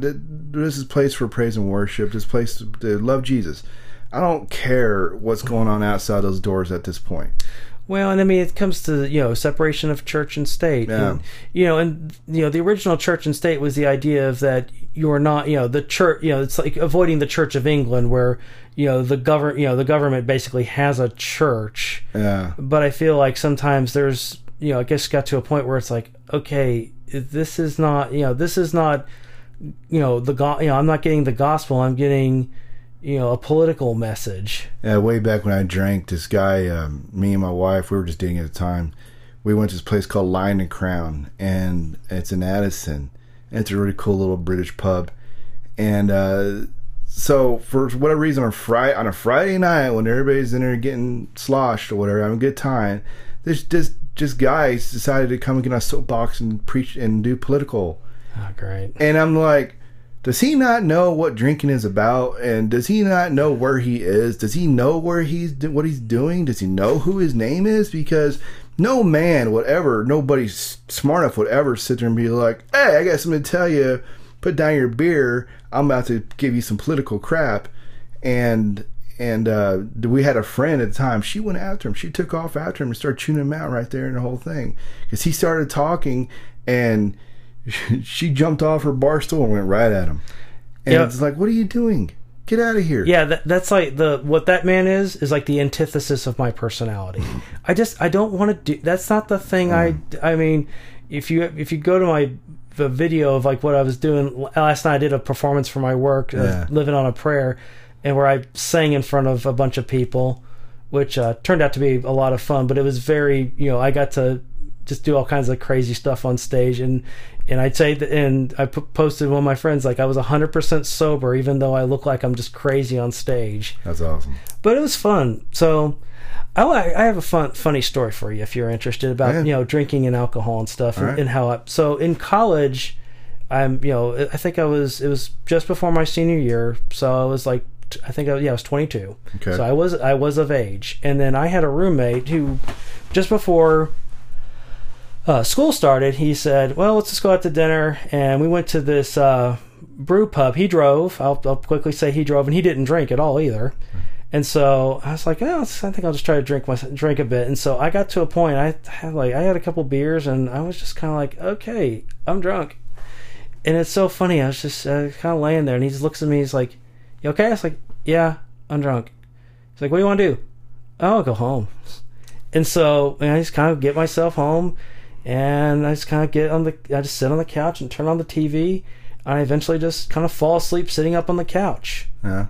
So the next morning I'm kind of, got that headache and everything else. I said, did I do anything crazy? He said, dude, you are the most boring drunk on the face of earth. Yeah. And that's what do you want to do? I'm gonna go home. I just want to go home, and that's the thing. That's me, and that's probably one of the last times I've ever I ever got drunk was in college. But I just, but it's funny. It's like now I'm on a few medications for some health conditions. Right. And all medications like abstain from alcohol. So it's like, well, it was, so now it's like, before it was more of a religious idea, and now it's because it's a medical idea. So it's like, well, I can't do it now. And, it's a good reasoning, and that's what I'll stick with. So so you were a deacon okay. So for a deacon in a Catholic church, it takes almost 8 years, believe it or not. That sounds about right. It takes a long time because they want to make sure you know what you're doing, because the wife has to be involved in it. Everybody in your family is going to be involved in this. It is as long as it is for man to go through seminary to become a priest in the Catholic Church. Right. So when you hear of a person in the Catholic Church as a deacon, rest assured that they have gone through an immense amount of training to do what they're doing up there. They're not just, no offense, man. They're not just throwing up there saying, all right, good luck.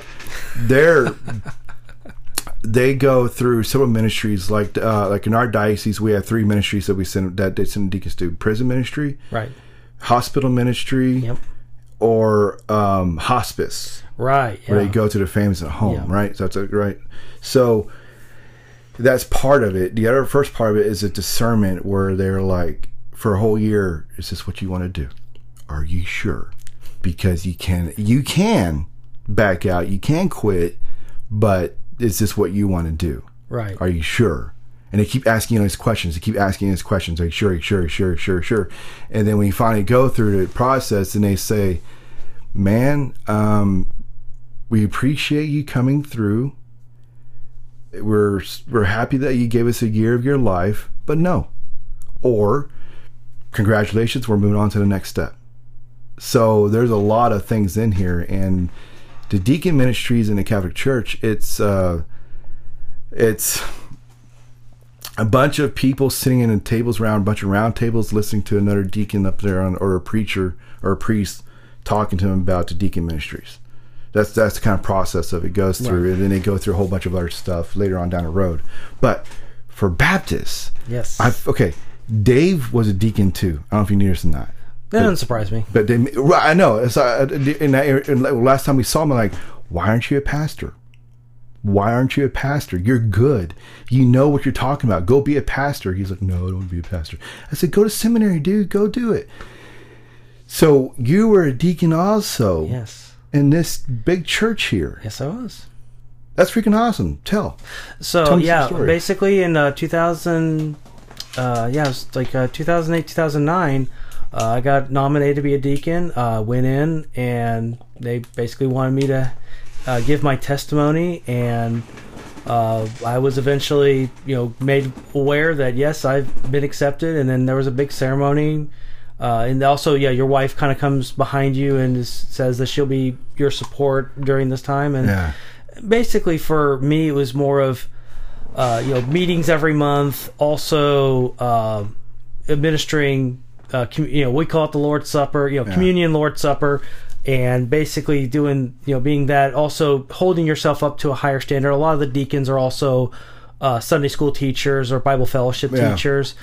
The one thing also is that during a month, like a team will be a hospital ministry, which hospital ministry was my favorite and most challenging part of it, in that, I really like to talk to people one-on-one. I love to minister just one-on-one with a person, especially if someone who's in a position that's an issue, and I enjoy that. I've got a heart for that. Yeah.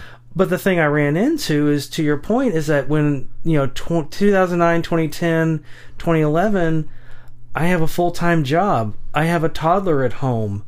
I'm pulled in all these different directions, and yet I need to get, and add one more, and it just got to a point I just said, you do like 3 years on and 1 off. And then the idea is you re-up after that 1 year of sabbatical.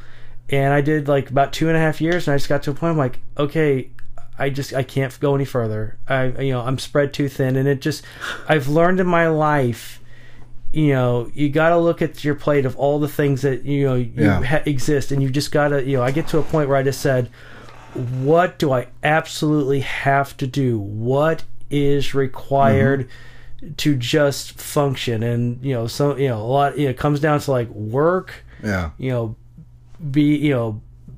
Take care of the home the best I can, and then anything else. But it got to a point where the activities and everything else that was existing just overfilled the plate, spread me too thin. I just said, I have to know where to cut my losses, so I don't overextend myself. And I just said, okay.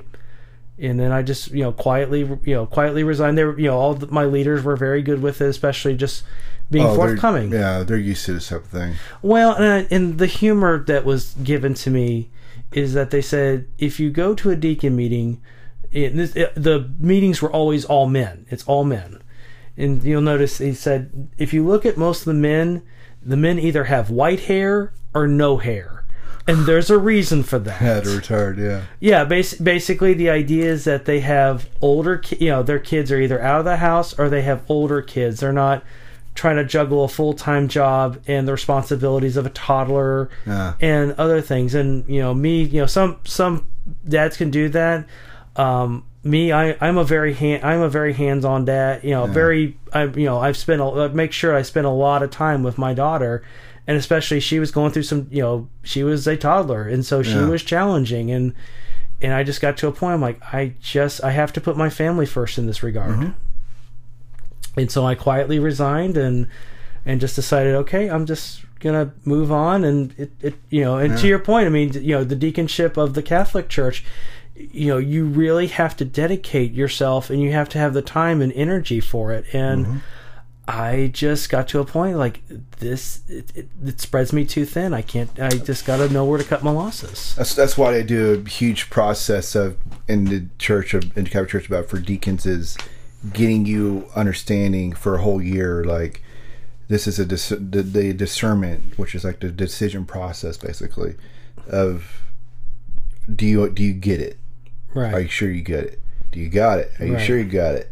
Do you get it? Right. You keep going back and forth to make sure you understand. And they go through weekend retreats and weekend processes so you can make sure that you're good.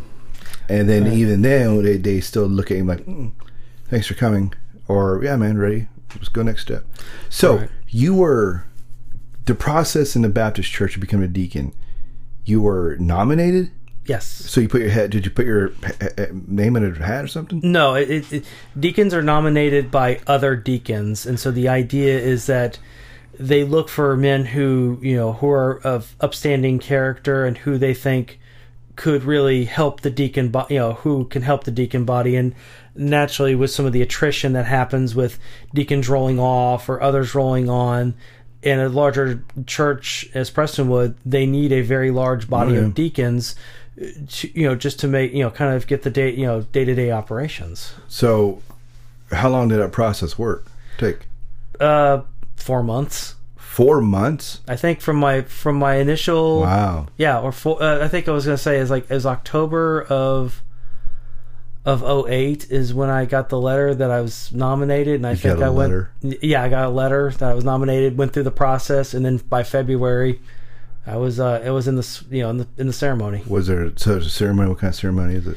Basically, it's just you lay the pastors come over, they lay hands on you, they pray for you. Your wife is there putting your hand on your shoulder. You kneel, kind of being in reverence in penitence of what your standing is, and the idea is you are a servant leader. Yeah. You are a servant. Okay. And so, but yeah, very quick process, and man, yeah, yeah, cool, man. Yeah. So as always, it's a different way of doing things. But to your point, I like the idea of the really making sure that individual is ready, because especially in the life season I was at when I was nominated, I was not ready. Just because of the life season where I was at that time. No, yeah, there's people in my church that get overwhelmed easily. And when I first joined the church, when I first went to Catholic Church to St. Catherine's when I turned 30, I jumped in over my head. And I got involved in everything I get involved in. And then eventually I started how to draw myself back a bit. Right. And choose what was important for me to do. To where today, I'm even now withdrawing myself through a lot of things, except from the youth group, because one of the things I love to do is teach kids. But I pulled myself out of almost everything except for that, because the kids need it. Right. It's our job to teach them and share the message and pass it on. Right. And you got to find that balance. And that's, and that's the thing that I heard a lot in a lot of my friends, like, it's like that you can spread yourself. It's so easy to spread yourself thin. And, I'll get back over, shift gears. One of the things that my wife and I did when we first were married is we were part of the Dallas Christmas Festival. Right now they call it the Gift of Christmas, but I remember we did rehearsals and we did all this other stuff, and I was in my late 20s, and I actually, part of the Dallas Christmas Festival, I was a dancer, of all things. The Christmas spectacular thing. Yeah, and this was back in 03 and 04. Yeah, we've been to two things of it. It's amazing. Yeah, and we did Gift of, they've changed it to Gift of Christmas, but that whole like first scene, I was part of it, and I did a dance. I was part of the dancing group. I've got some photos. If you're so inclined, we'll look at them later. But yeah, it's being able to do some dance and perform. Yeah, it was something that it was definitely once again out of my comfort zone, but. Boy, I enjoyed it, but it was so You always hard. Say yes within reason, man. Well, and especially, back in 03 and 04, I was in my, late 20s with no kids. Yeah. I had, work was not as, I had a job that didn't call me much after hours. And then, especially as I've gotten more deep into my career, I'm in, work where that... occasionally will call me at various hours of the night and day. Yeah. IT's a, you try to keep things running, but sometimes the power goes out, the network goes down, and things go sideways. Oh, yeah. Yeah, there's, man. So you always say yes within reason. That's why I always tell people in the church. I got a buddy now where he's been tapped. He's going for seminary. And he just got done doing his 2 years of... service. So in a Catholic church, you want to be a priest. You can't just walk in off the street and say, I want to be a priest. They don't know who you are. Right. The Catholic Church has learned painfully that that's not a good idea. Such as all these scandals that are happening today. Right. So they do a thing called 2 years of service where you join in every ministry that you can, and you serve, you get to know everybody, because and I disagree with this, that the people who are quote unquote in charge are the ones who send you through. They recommend you to go. Okay. So what happens is there's a few people in our church that think that they're a hot dog, but they're not. And so they think they have a voice, and what happens is they say yes or no to this person, going, hey, you know this person, they've been serving, what do you recommend them going on into seminary? And they say yes or no, like it's their life. So anyways, he jumped in, he went over his head, and he started doing his stuff, and I said, man, okay, jump in and let me know what you think in a couple of months. And a couple of months later, he says, this sucks. I said, which part? He goes, this, and this. I said, all right, get out of it, focus on these other things. Right. And so he did. And so now he got, so then the deacon of our church, he taps him and he says, okay, now you're going to go do this. And I looked at him, I said, this dude doesn't know anything about anything, and you're making him do this now, which he's going to be a counselor of a RCIA recipient, of a new Catholic coming in. And that's a process. Like, you have to be you have to know what's going on. Right. You have to be able to counsel this person correctly in order to give them the right information about the Catholic Church. Like, you can't just be like, I think so. You have to know. Yeah, you got to know beyond a shadow of a doubt, and also and have a real depth of understanding of the methodology and such. Yeah, right. So anyways, they were okay with him doing it, and so now he's off and running. It's been the end of his 2 years. They tapped him. He's going through discernments now, and so in our church, in the Catholic Church, in our diocese, our district, they go to seminary in July. Okay. So hopefully he's on that train to get out of here. But again, he's done 2 years of service, and they can still say no. Oh, wow. Yeah. So that's kind of the thing about it. It's like, thank you for coming. Appreciate all your help. No. And during that time, he's dedicated 2 years to the kind of the volunteer, the kind of volunteer of what he's looking to do. Yeah. And a potential career change. Yeah. Yeah. And then suddenly, nope, access denied. Yeah. Yeah. So it sucks. So that's the same thing with the deacon. It's a big process of the whole year, like 2 years of this, and then a year of that, of the discernment, and then they can say no. Wow. Yeah. It's a crappy deal, but I totally get it, because in the Catholic Church, if you go into the process of everything, when you go to seminary, you go to college. You go get your college degree. Just like the pastors at the Baptist church and the pastor at your church now, Bentry, they have a college degree. Yeah. And they also have a formation degree. So they probably have a doctorate in something inside the church. Right, usually a master's of divinity or doctorate. Yeah, like, Southwestern Seminary or Dallas Theological Seminary and such. Right. So in the Catholic Church, the one things that they learn tremendously is the languages. There's 3 languages: Greek, Hebrew, and Latin. Now, depending on the district that you live in, that you're going to be preaching in, the 4 dioceses, the languages that they also have to learn is Vietnamese and Spanish. Well, that makes sense. Right. We're in Texas. We're in Texas. That makes sense. But the Vietnamese thing, we have a huge Vietnamese population in our diocese. In fact, we even have a church in the Catholic in our diocese that is a Vietnamese church. Nothing but Vietnamese show up there. It's Americans too, but mostly it's Vietnamese. Right. So you have to learn those 4: Greek, Latin, Spanish, Hebrew, and Spanish. 5 Vietnamese. Vietnamese. Yep. 5 languages you have to learn. And if you don't pass Greek, which is the Bible, the language your Bible is written in, right, you don't move forward. I have enough problems with English. I know. So these people who go into this thing, people don't realize how smart these people really are. Right.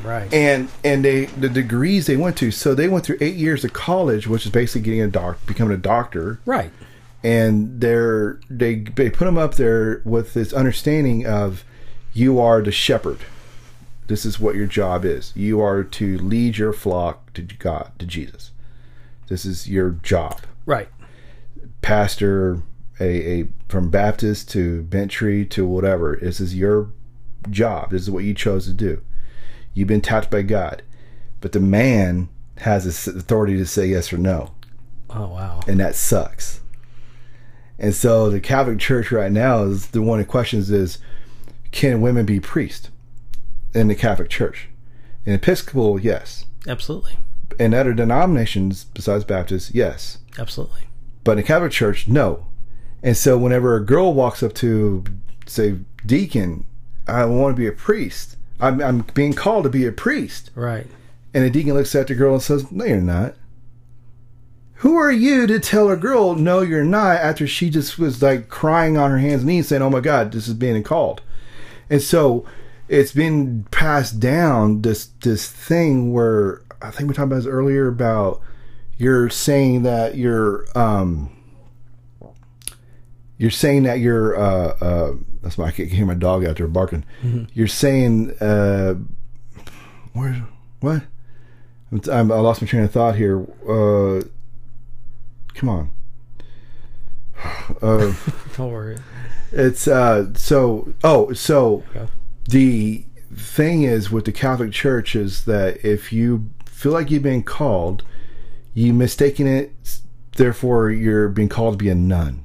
Okay, that makes sense. Yeah, it's like, yeah, I see where in old school, kind of the thinking of a Catholic Church would go, well, look to pursue this type of path because that's the path that has been prescribed through, But like you were saying in your church, at Bentry, there's a female pastor, right? Well, they have a team, and there's a couple. There's like two that will come up occasionally, but the 2 ladies who will preach every now and again. Yeah. It's just every time I'm just like, okay, I'm so glad I went today. Yeah. I learned from them, and that's the thing. And some of the elders and some of the other deacons are women, and I think it is a little bit more a little bit more progressive in what I grew up in. Progressive is a good word, and right. and progressive scares the Catholic Church, right? And scares a lot of churches. Well, and the thing is that to me, I don't really see if there's a place in the Bible where it says men are to. I know I'm trying to remember where exactly where it's like men should teach and such. I'm not sure offhand. Yeah, but I do see, especially if you have a just a male dominated leadership and you're just not leading other women to be able to be leaders. I mean, you're pretty much taking out 50% of potential leadership. Oh yeah. And the thing is that at least in the church I'm in now, I'm seeing where men and women together can make very solid leaders. And it's okay. It's I'm okay. I'm okay. The Easter service I went to, they had one of the ladies who taught, and my parents were there at the service with me, and I said it's a little different. I know that I'm not used to having a female pastor. Like, well, she did what she said was very solid and very good, and and the truth becomes, are you getting is this person preaching the gospel message? And in this case, the answer is yes. Yeah. And if the answer is yes, then, once again, simple and deep. Yeah, man. KISS. Keep it simple, stupid. Keep it simple. Yeah, there you go. So the priest, man, that's that train of thought. No worries. Oh, man. So what happens? So, if the Catholic Church ever decides to go this way, it would bring people back into the pews like crazy. Because in my battalion in the Army, one of my CEOs was a female, and she was absolutely amazing. Everybody listened to her. They listened to her more than the male CEOs because they're like, what else do you have to say? Tell us more. Right. Tell me about your experiences in the first Gulf War. Right. Tell me about your experiences in Panama, because that's how far she went back. Wow. Yeah, she was just a little grunt, and she served in. She was a support in Panama, to where she went through the ranks, and when she went to the first Gulf War, they put her in charge of certain things, and then she became a CO. Wow. And then when I finally came into her life, when I finally came into the life, she was a commanding officer of a battalion. Wow, that's saying something. Yeah. So, but man, like I was saying, I tendency like to listen to the men and women who go through it. Like there's this one father named Father Jonathan Wallace. He lived before he became a priest. Right. He lived. He has some stories. Right. Before he became a priest. So, therefore, he knows what he's talking about, not by what the Catholic Church says, but by what his experience says about this here. As such, as a female priest in your church and the other male priests in your church have been married, that are married. I don't want to listen to a Catholic priest who's not married talking about marriage. Yeah, there's not a point of reference. So it's funny because I talked about my friend much earlier, my friend David Paul, who's the pastor at Espanola, New Mexico, First Baptist Espanola, and I always like to listen to him. And I've talked to him. He and I talk on the phone occasionally, and he worked in the corporate world. He was a missionary, and he's got that bit of life experience. He got deported. I remember when he texted me, he's like, "I'm getting deported from Russia. They found I was teaching the gospel ministry, and this is when Russia was having all kinds of issues with the Ukraine. A couple of years ago. I saw a story about it recently. How they don't like groups of 30 or more. Yep, and so they literally said, "You got 15 days, go." And so they had to literally pick up everything they owned and move to Latvia for about 6 months, and then they moved to the States. They moved to Macedonia for a while, and then just got to a point where they just decided, well, let's just go back to the States and pursue being a pastor. And they've done it. But that's the thing, is that, to your point, they've really, at least when I talked to him, he's been through so much in just day-to-day corporate, being married, being in the mission field, and just kind of like you can't get relationship advice from somebody who's been married 4 times. Ain't happening, man. Don't tell me what didn't work, dude, because it's not helping me. All right. Fair enough. So, Michael Edwards, man, what a trip. So, can you be a deacon at Bentry? I probably, I don't know I'm still fairly new. I probably could be a deacon at Bentry if they so chose me. Yeah. I mean, at this point, it's a Bible church and it's non-denominational. So when it comes to more the Bible, elders, it's elders and such. And so that's the thing, is that when it comes to the non-denominational churches and things of that nature, they're just a little bit more kind of open in regards to their rules. There's not a real governing, as far as I know, there's not a superseding governing body that says this is what you do, such as the Southern Baptist Convention or the Catholic Church, where you have kind of a hierarchy of how things work. Yeah, there's always a hierarchy, and it sucks. Well, and it's horrible. Well, every place is different. My dad the other day said, I walk in there on Sundays, everybody looks equal to me. I looked at him and was like, that's a nice thought, man. It is not equal, nowhere near. They like to perceive it that way, to show it that way, to put the nice front on. But dude, there's a hierarchy, man. There's a ranking system, and if you're not in it, you're not with it. It's just crap. Well, I actually thought of a good question for you, and that I always thought about, with the Catholic Church, there's parishes, right? Parish is a church, yes. So within your own, because I don't know so much about the Catholic Church, like, can you, if you live here, can you go to a church in a different parish? Yeah. Oh, okay. I thought freedom of religion. Okay, I wasn't sure if there was a requirement of parish. No. So what happens is, if you want to go to a different so like say like we're in Fort Diocese, and down the road St. Catherine's over here. 2 miles further down the road is St. Anne's and Coppell. Right. Okay. In Farmers Branch, there's Mary Immaculate, and Plano, there's St. Rita and Mary, and then a bunch of other ones, right? Yep, past all those. Yep. Yes, passed them on the road. Yes. Okay. So what happens is, if you want to go to, say, like, my church is a Franciscan church, so therefore I have Indian priests. So their understanding of the American way is very slim to none. Where if I go to St. Anne's and Coppell, that's an American priest. So so I understand him, he understands me by my lingo. The way we've been talking, right? The father at my church right now would not understand most of it, because they're not here. Right. They weren't born with our language, our mannerisms. Right.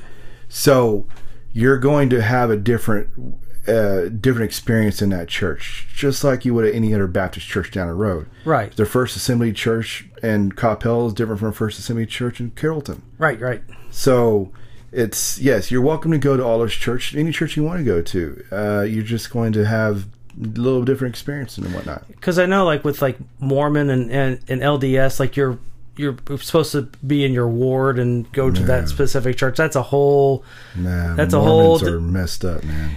What I always say, I have a lot of friends who are Mormon and LDS. Carrollton had a real big LDS and Mormon, and morally, just the most wonderful people I've met in my life. Yep. Theologically, I just when they start talking about the church, I'm like, what are you doing? It's a whole different ball of wax, but I don't quite understand it, but it is what it is. I will say this is that in 2006, I visited the Mormon Tabernacle in Salt Lake City. Neat place. I enjoyed it. And then literally that, I think like 2 days later, I had a knock on the door from the local Mormon ward saying, "Hey, we saw that you visited the tabernacle. Do you have any questions in regards to the Mormon church?" And I just have to, I was like, okay, well, if that's mobilization there, because you'd be like, so do y'all believe in Jesus? I was like, it was one of those beautiful place. Enjoyed my visit. We're good. Thank you. Thank you. We're good. In fact, one of my guests coming up, she's a Mormon. That's going to be. I look forward to that. I look forward to that podcast. She's a excommunicated Mormon. Oh, crime! So yeah, it's going to be a good show, and I'm really looking forward to talking to her, because she's got some stories, man. She told us a little bit about it a few days ago, and I was just like, wow, okay, awesome. Anyways, Michael Edwards, man. So you've had an experience. You had a life. You traveled with E3 Ministries. They're now called E3partners.org. Yes. and you can go. Their thing is their motto is make a disciple. That's their thing. Oh, equip God's people, evangelize His world, establish His church, which partners up with Matthew 28 perfectly. Exactly. Man, thank you so much for coming on to the show. It's been a privilege. I tell you, if you call me in again, I'll be happy to show up. Is it all you thought it'd be? It's good. As always, it's just good to talk one-on-one, and hopefully the listeners out there will get something out of this, and be a little smarter, be a little wiser. That's the whole purpose, man. That's one thing I love about talking about the church to people is you get a variety of knowledge.